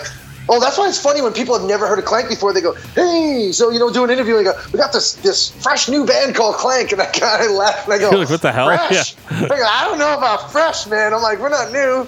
I'm like, we might be new to you. And then They go back and they go, oh, you have this many albums out? And it's like, yeah. And that's why, this past year, we really wanted to kind of up our ante, too. I mean, one of the pros and cons of having your own studio is you can not have to pay somebody like studio time and stuff, right? Right. And what's one of the cons? You could spend 2 years working on an album like Urban Warfare, and then you get to that point where you go, when is enough? When is enough enough? Worth the wait, like, by the way. Yeah, So, thank you. yeah. But it's like, it was the same thing with Rise, dude. It was like, okay, we were kind of like, you know what? Like, sooner or later, there has to be a cutoff point. And Pat would be like, are you done with this song? And it was like, Only Human. I'm like, yeah, I'm done. He's like, you sure? I'm like, yeah, nothing else. No vocals, no nothing. He's like, I can start mixing it. I'm like, yeah, we'll start mixing. And then he'll be playing it back like a rough mix.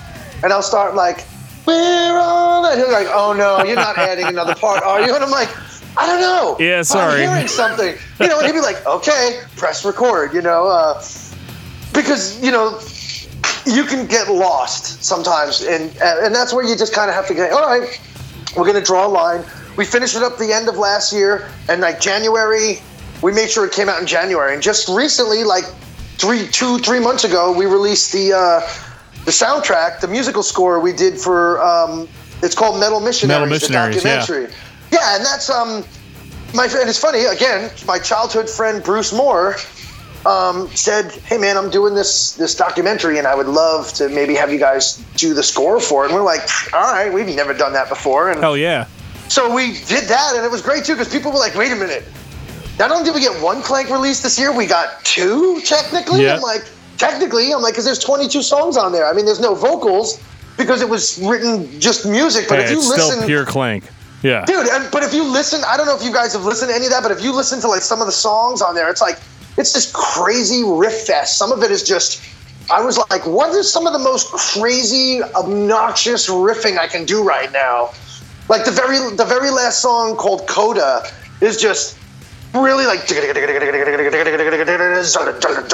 it's all like gallops, and like by the time I was done, I was like, Pat, I need an ice pack for my wrists, because it was just like...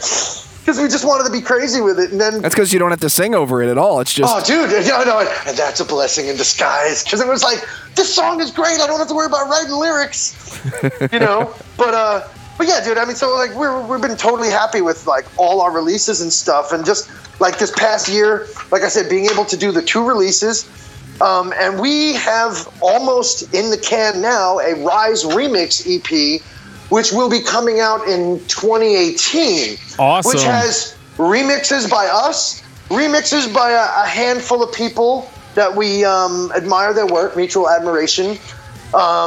There's some brand new songs, and there's it might just be 1 or 2 cover songs on there too. Dude, I'm excited about that for sure. Yeah.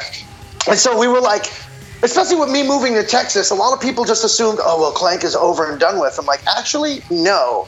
The joy of technology is Pat's in the studio in San Jose, FaceTiming me late nights, and so I'm working with him. Like we'll send me like MP3s of stuff or play stuff over the phone, and we're like, all right, this is cool, but why don't you try adding this? What about putting a keyboard here? So I mean, the dynamic has changed a little bit, but we're still creating. It's face to face, man. I feel like you and I are in a coffee shop right now talking. You know what I mean? Like coffee shop that serves beer. Coffee shop that serves beer. But yeah, like it's but no, like that's the wonders of technology. Right now, what we're doing could be a band practice. You know what I mean? Yeah. Like it's one of those really cool things, and you can line into your computer and they can run into their headphones, and it's just like you're there, Dude, and Pat has this program he found out about where the only thing we haven't been able to do yet is me cut vocals here and have it patch into him real time, but he found this program, this remote app, this remote program where all I need to do is have a microphone in front of me and plug into, I forgot exactly what he said, but basically it's this specialty program where I can just kind of go into a board. As long as I have an internet connection, I can go into this thing real time, and as I'm cutting, he can play it. I can have the audio in my headphones here, and my tracks fly right in real time, right into the frickin' studio. That's awesome. I mean, dude, how cool is that, That beats the old ISDN lines where they would call in. Absolutely. And you'd be listening over the phone like, Dude, okay, do that again. I remember listening to shit on like or downloading games and stuff on like bulletin board systems on a 28K modem, like this is crazy where we're at, Yeah, we've gone from downloading a song off LimeWire to doing 96 tracks over an internet connection, and it's bizarre. It's awesome though.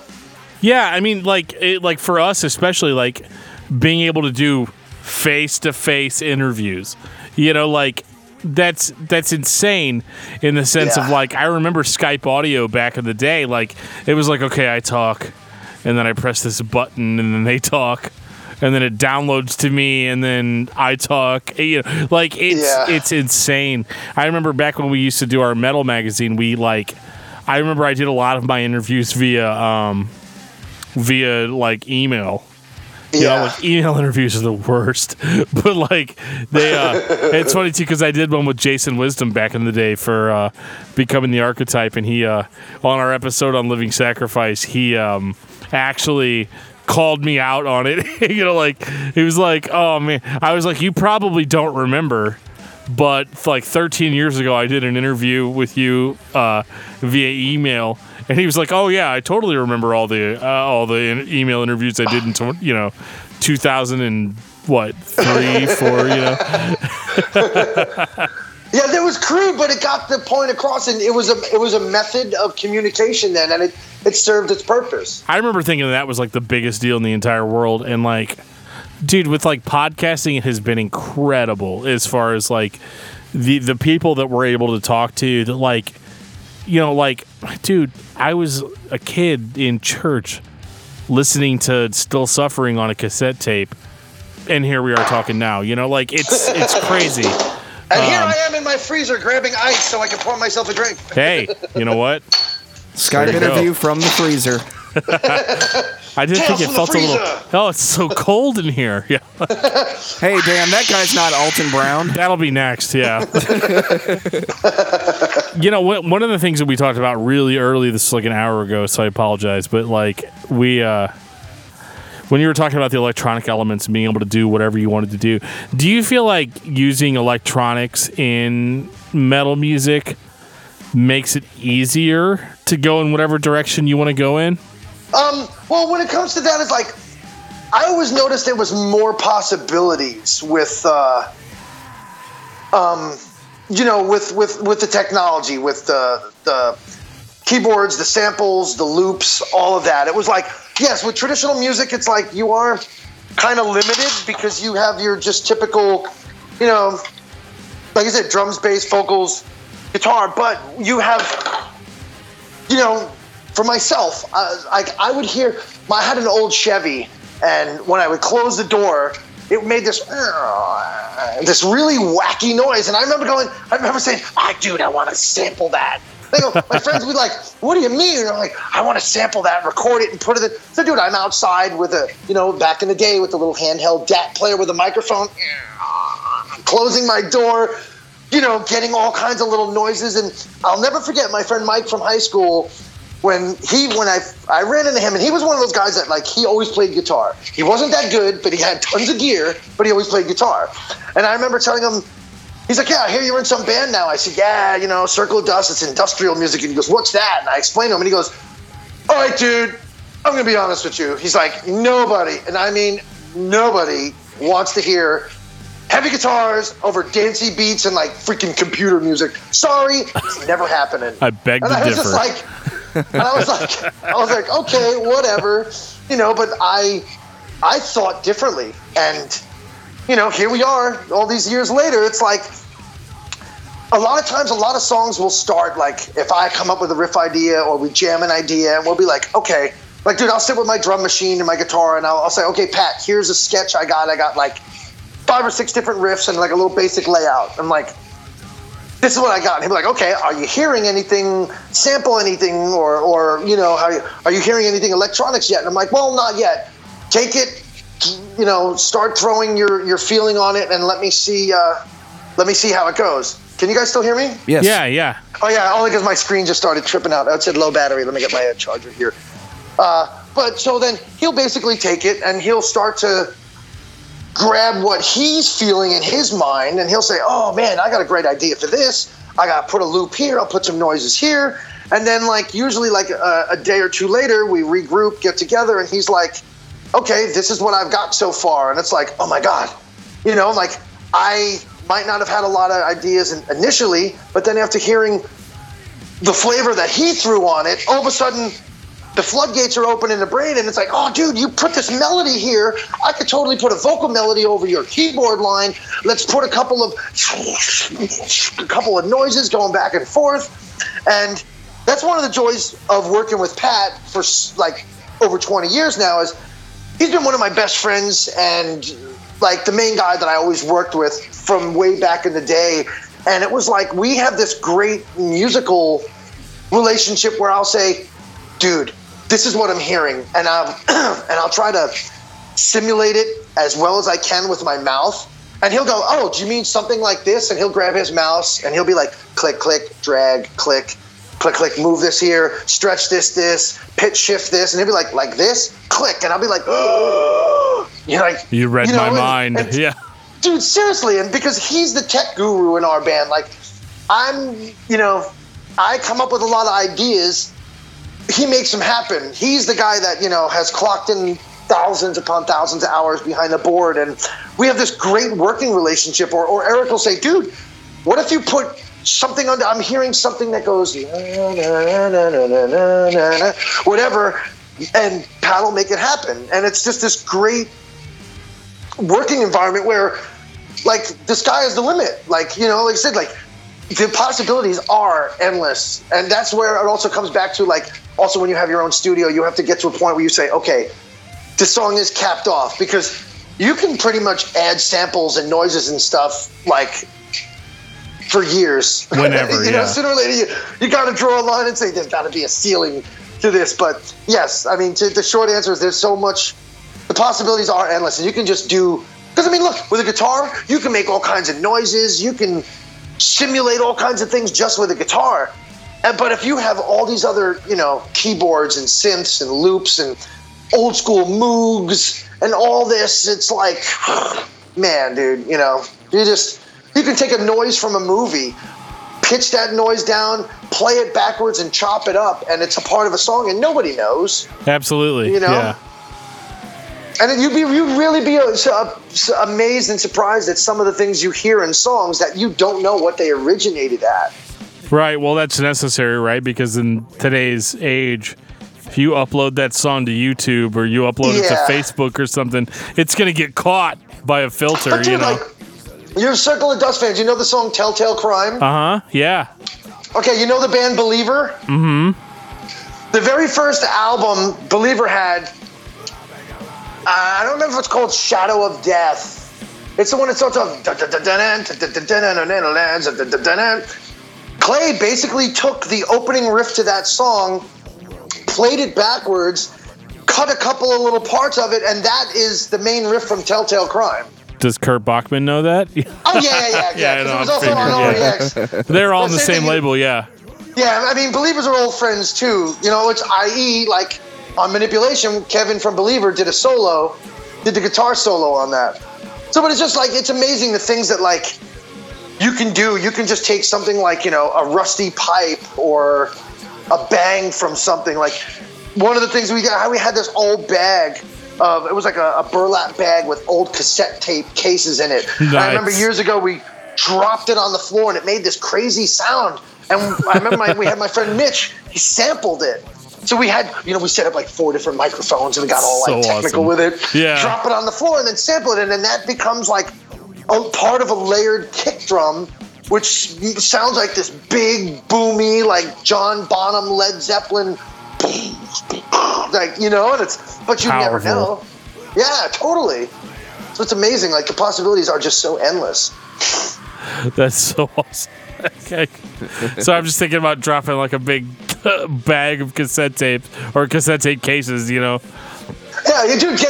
Know anybody with a punching bag? Take a punching bag, put some mics around it, and hit it slow, like with an aluminum or wooden baseball bat. That's your bass drum sound? Yeah. Well, no, I'm just giving. I'm helping you come up with a bass drum sound now. Perfect. Yeah. See, Dan, I can hear this phone call now. Hey, Joe, you know that bag of cassettes I have? Yeah, I want the bass drum to sound like this. Let's do it. Yeah.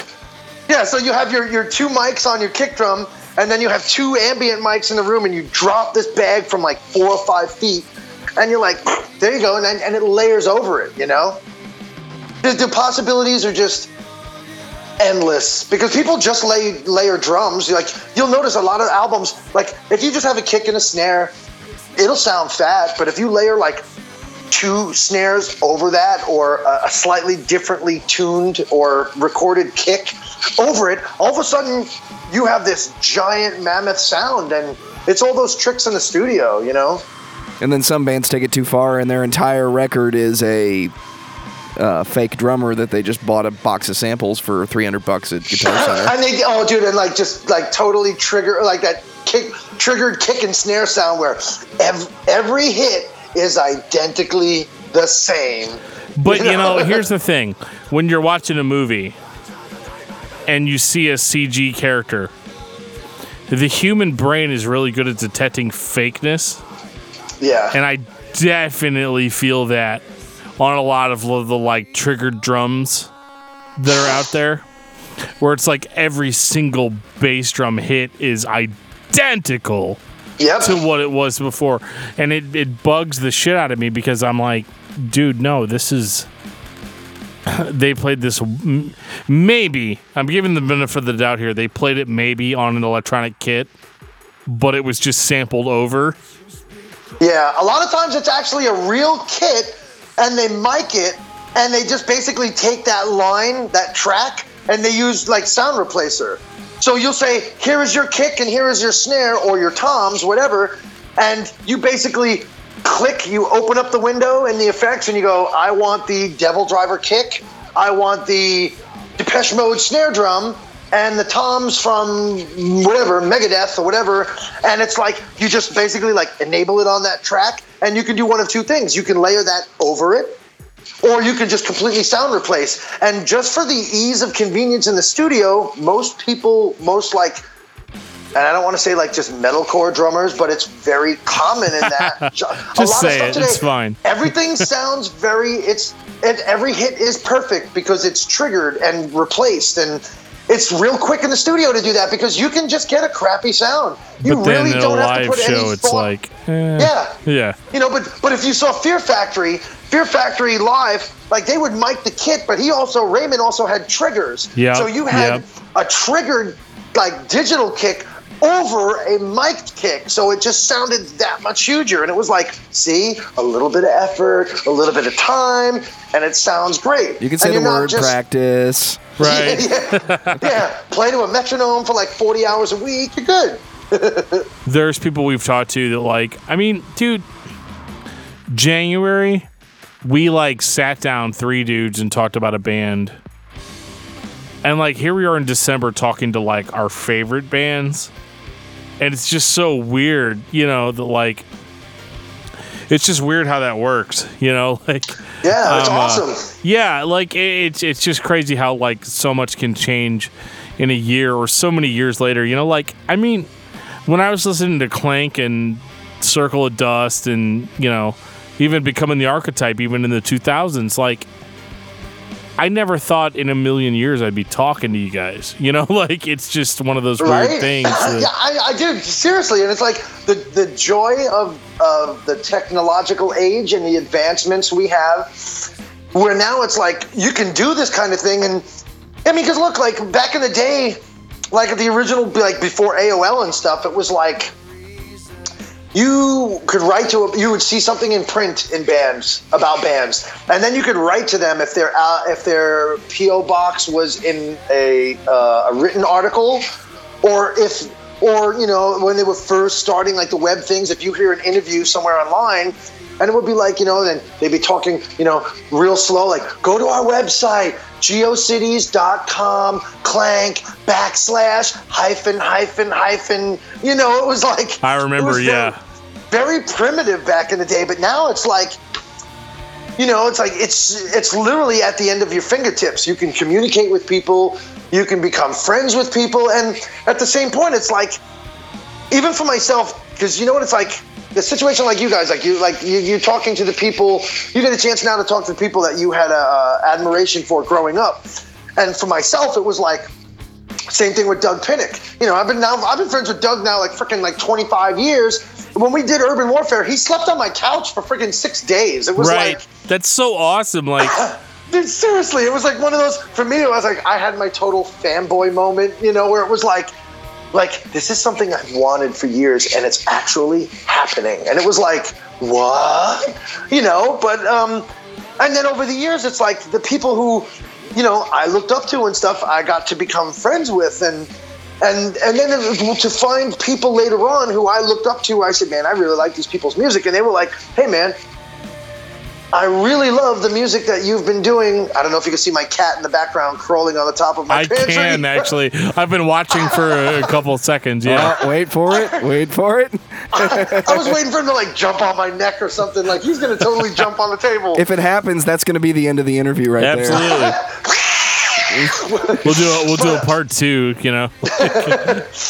But, yeah, dude, it was like to get to talk to people who, I admired, and they were like, oh, by the way, I really love the music you've been doing as Clank. And it was like, oh, wait, what?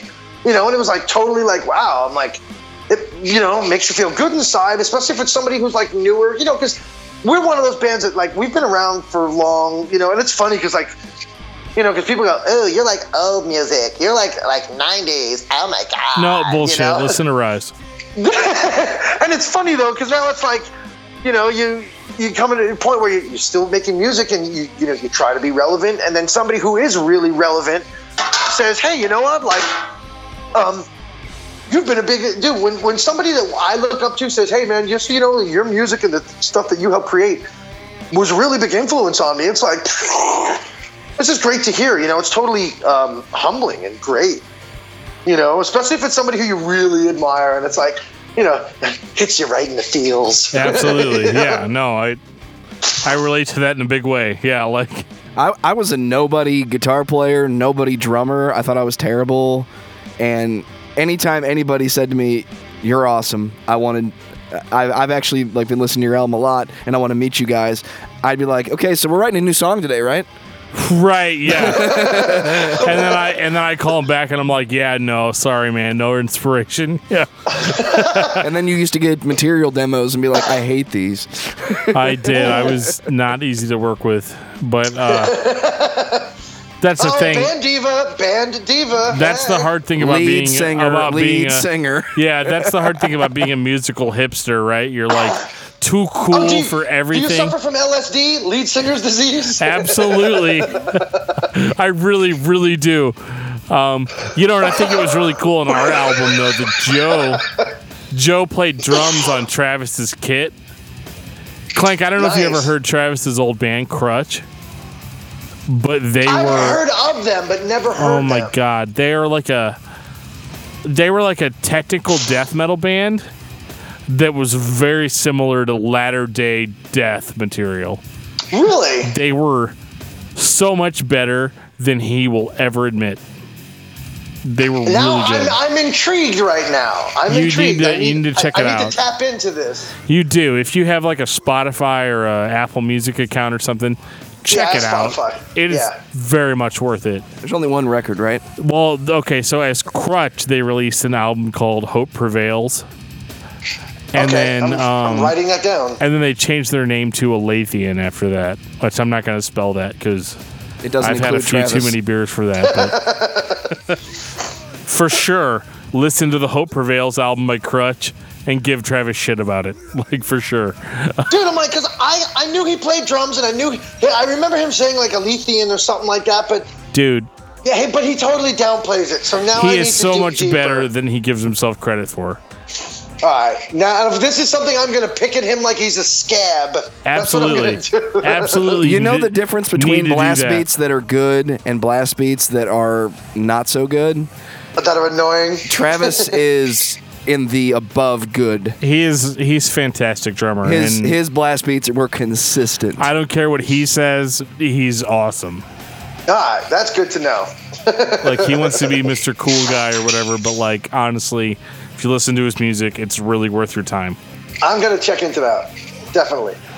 Hey, I appreciate you guys having me on, man. I really do. I really appreciate the support over the years with all the projects. And because I definitely want to stay in touch with you guys. You guys are really awesome. And I do really appreciate you taking the time. For sure, yeah. To dig in and stuff. At the end of the day, it's all about the listeners and the people that are willing to, like I said, like dissect, pick apart and stuff, and do the reviews and stuff. And I really appreciate the people like you guys that take the time to actually get music like mine across to the masses, because in this day and age, a lot of stuff you do it's just a labor of love, because there's no money. There's so many haters and critiques online, and if you just do promoting an album you like, I promote the New Believer album. Some people are always going to, I don't like the fact that it's not thrash. It doesn't sound like Extraction of Mortality. Well, those people I'm sorry. stupid. I like music. And you know what? I like all music. I like everything from ABBA to Zappa. I like when a band changes and does it. Slayer's is the only band that you can put in an album and it'll always sound like Slayer. But they're the only band that gets a pass. Should listen to our Slayer episode. Except for Diablos and Musica. But Yeah. we won't get into that again. Yeah. But Stain of Mine is a great song, though, from that album. Absolutely. That was I like agree. my favorite song they did on there. For sure. But at the same point, it's like, no matter what you do, there's always going to be haters. There's always going to be critics, and it's kind of frustrating. But for myself, and on behalf of myself and Pat and Eric, dude, seriously, I appreciate you both very much taking the time out, and thank you for what you do, because without you and outlets like you, I mean, the scene ends up fizzling and dying, and especially now that we've gone from mostly the medium of print. I mean, look, it started back in the day with Xerox flyers or just Xerox papers stapled together, and then you had like full color magazines and books and like Hit Parader and stuff, and now all that medium's going kind of like the way of the dinosaur, and everything is YouTube videos, podcasts, vlogging, whatever word they wrap it around these days. It's going to this medium, and I appreciate the people like you guys that take the time out to talk to people like myself. You know what I'm saying? And get the word out about us. It's really awesome. Thank you. Absolutely, man. It's our pleasure. Like like I said, like as dumb and fanboyish as this may sound, I drove down tonight being like, dude, I'm just thrilled that we're talking to Clank tonight. Like that's so awesome. I appreciate the love and support. Totally. Thank you so much. Yeah, and something that I tell everybody that's on our show at some point, we have a very open door policy. So like, if you ever like, dude, I want to talk to those guys again, dude, just hit us up. We'll do it. Dude, I'll tell you what. We have the remix album and stuff coming out. Keep an eye on my posts and stuff. As soon as that comes out, I'd definitely like to do that. Pat and I have a synth pop project called Synth Pop Lullaby, which is coming out. The two guys that I work with here, like the one guy, he was in a band called Unveiled. I'm working on a whole new different musical project with him. So we're hoping like this year there's going to be an influx of stuff. And I got the gift of gab. I like to talk. So, and anytime you just want to shoot the breeze or whatever, random shoot the crap or whatever, I'm always down. Yeah, I'll for sure do that. Sweet. Thanks, guys. Thanks so much. Really appreciate it. Talk to you later, take man. care, man. All right, thanks. Later. Bye-bye. All right, bye.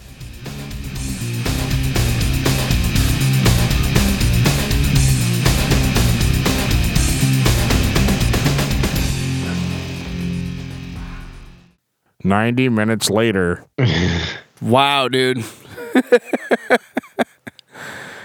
I'm going to be the first to say it. Fucking Clank. Clank, dude. Love that guy. Big thank you to that guy. Absolutely. And yeah, that was a really fun interview to do, man. And it's the most fun I've had in a long time, for sure. So obviously, huge shout outs to Clank for this super episode that we did. But one thing that we like to do at the end of every episode is we like to talk about our album of the week. What have we been listening to the most? So I'm going to start with Jeff. I think I already said mine. Rise. Yeah, you did. By Clank. That's my album of the week. All right. For mine, it's New World Shadows by Omnium Gatherum. Ooh. Dan, what about you? I have been listening to a lot of Clank, but also a lot of Circle of Dust because we're doing them next week. So mine is Circle of Dust, Brainchild. It is Industrial December on DiscussMetal.com, so everybody needs to stay on track and enjoy yourself some industrial heavy metal. And on that note, this has been episode 41 of Discography Discussion. Thank you for listening. You can like us on Facebook and follow us on Twitter at Discuss Metal. Subscribe to our podcast everywhere you listen to podcasts, including Google Play, iTunes, and Stitcher. Visit DiscussMetal.com for all things discography discussion, and please send questions and comments to danandjoeshow@gmail.com.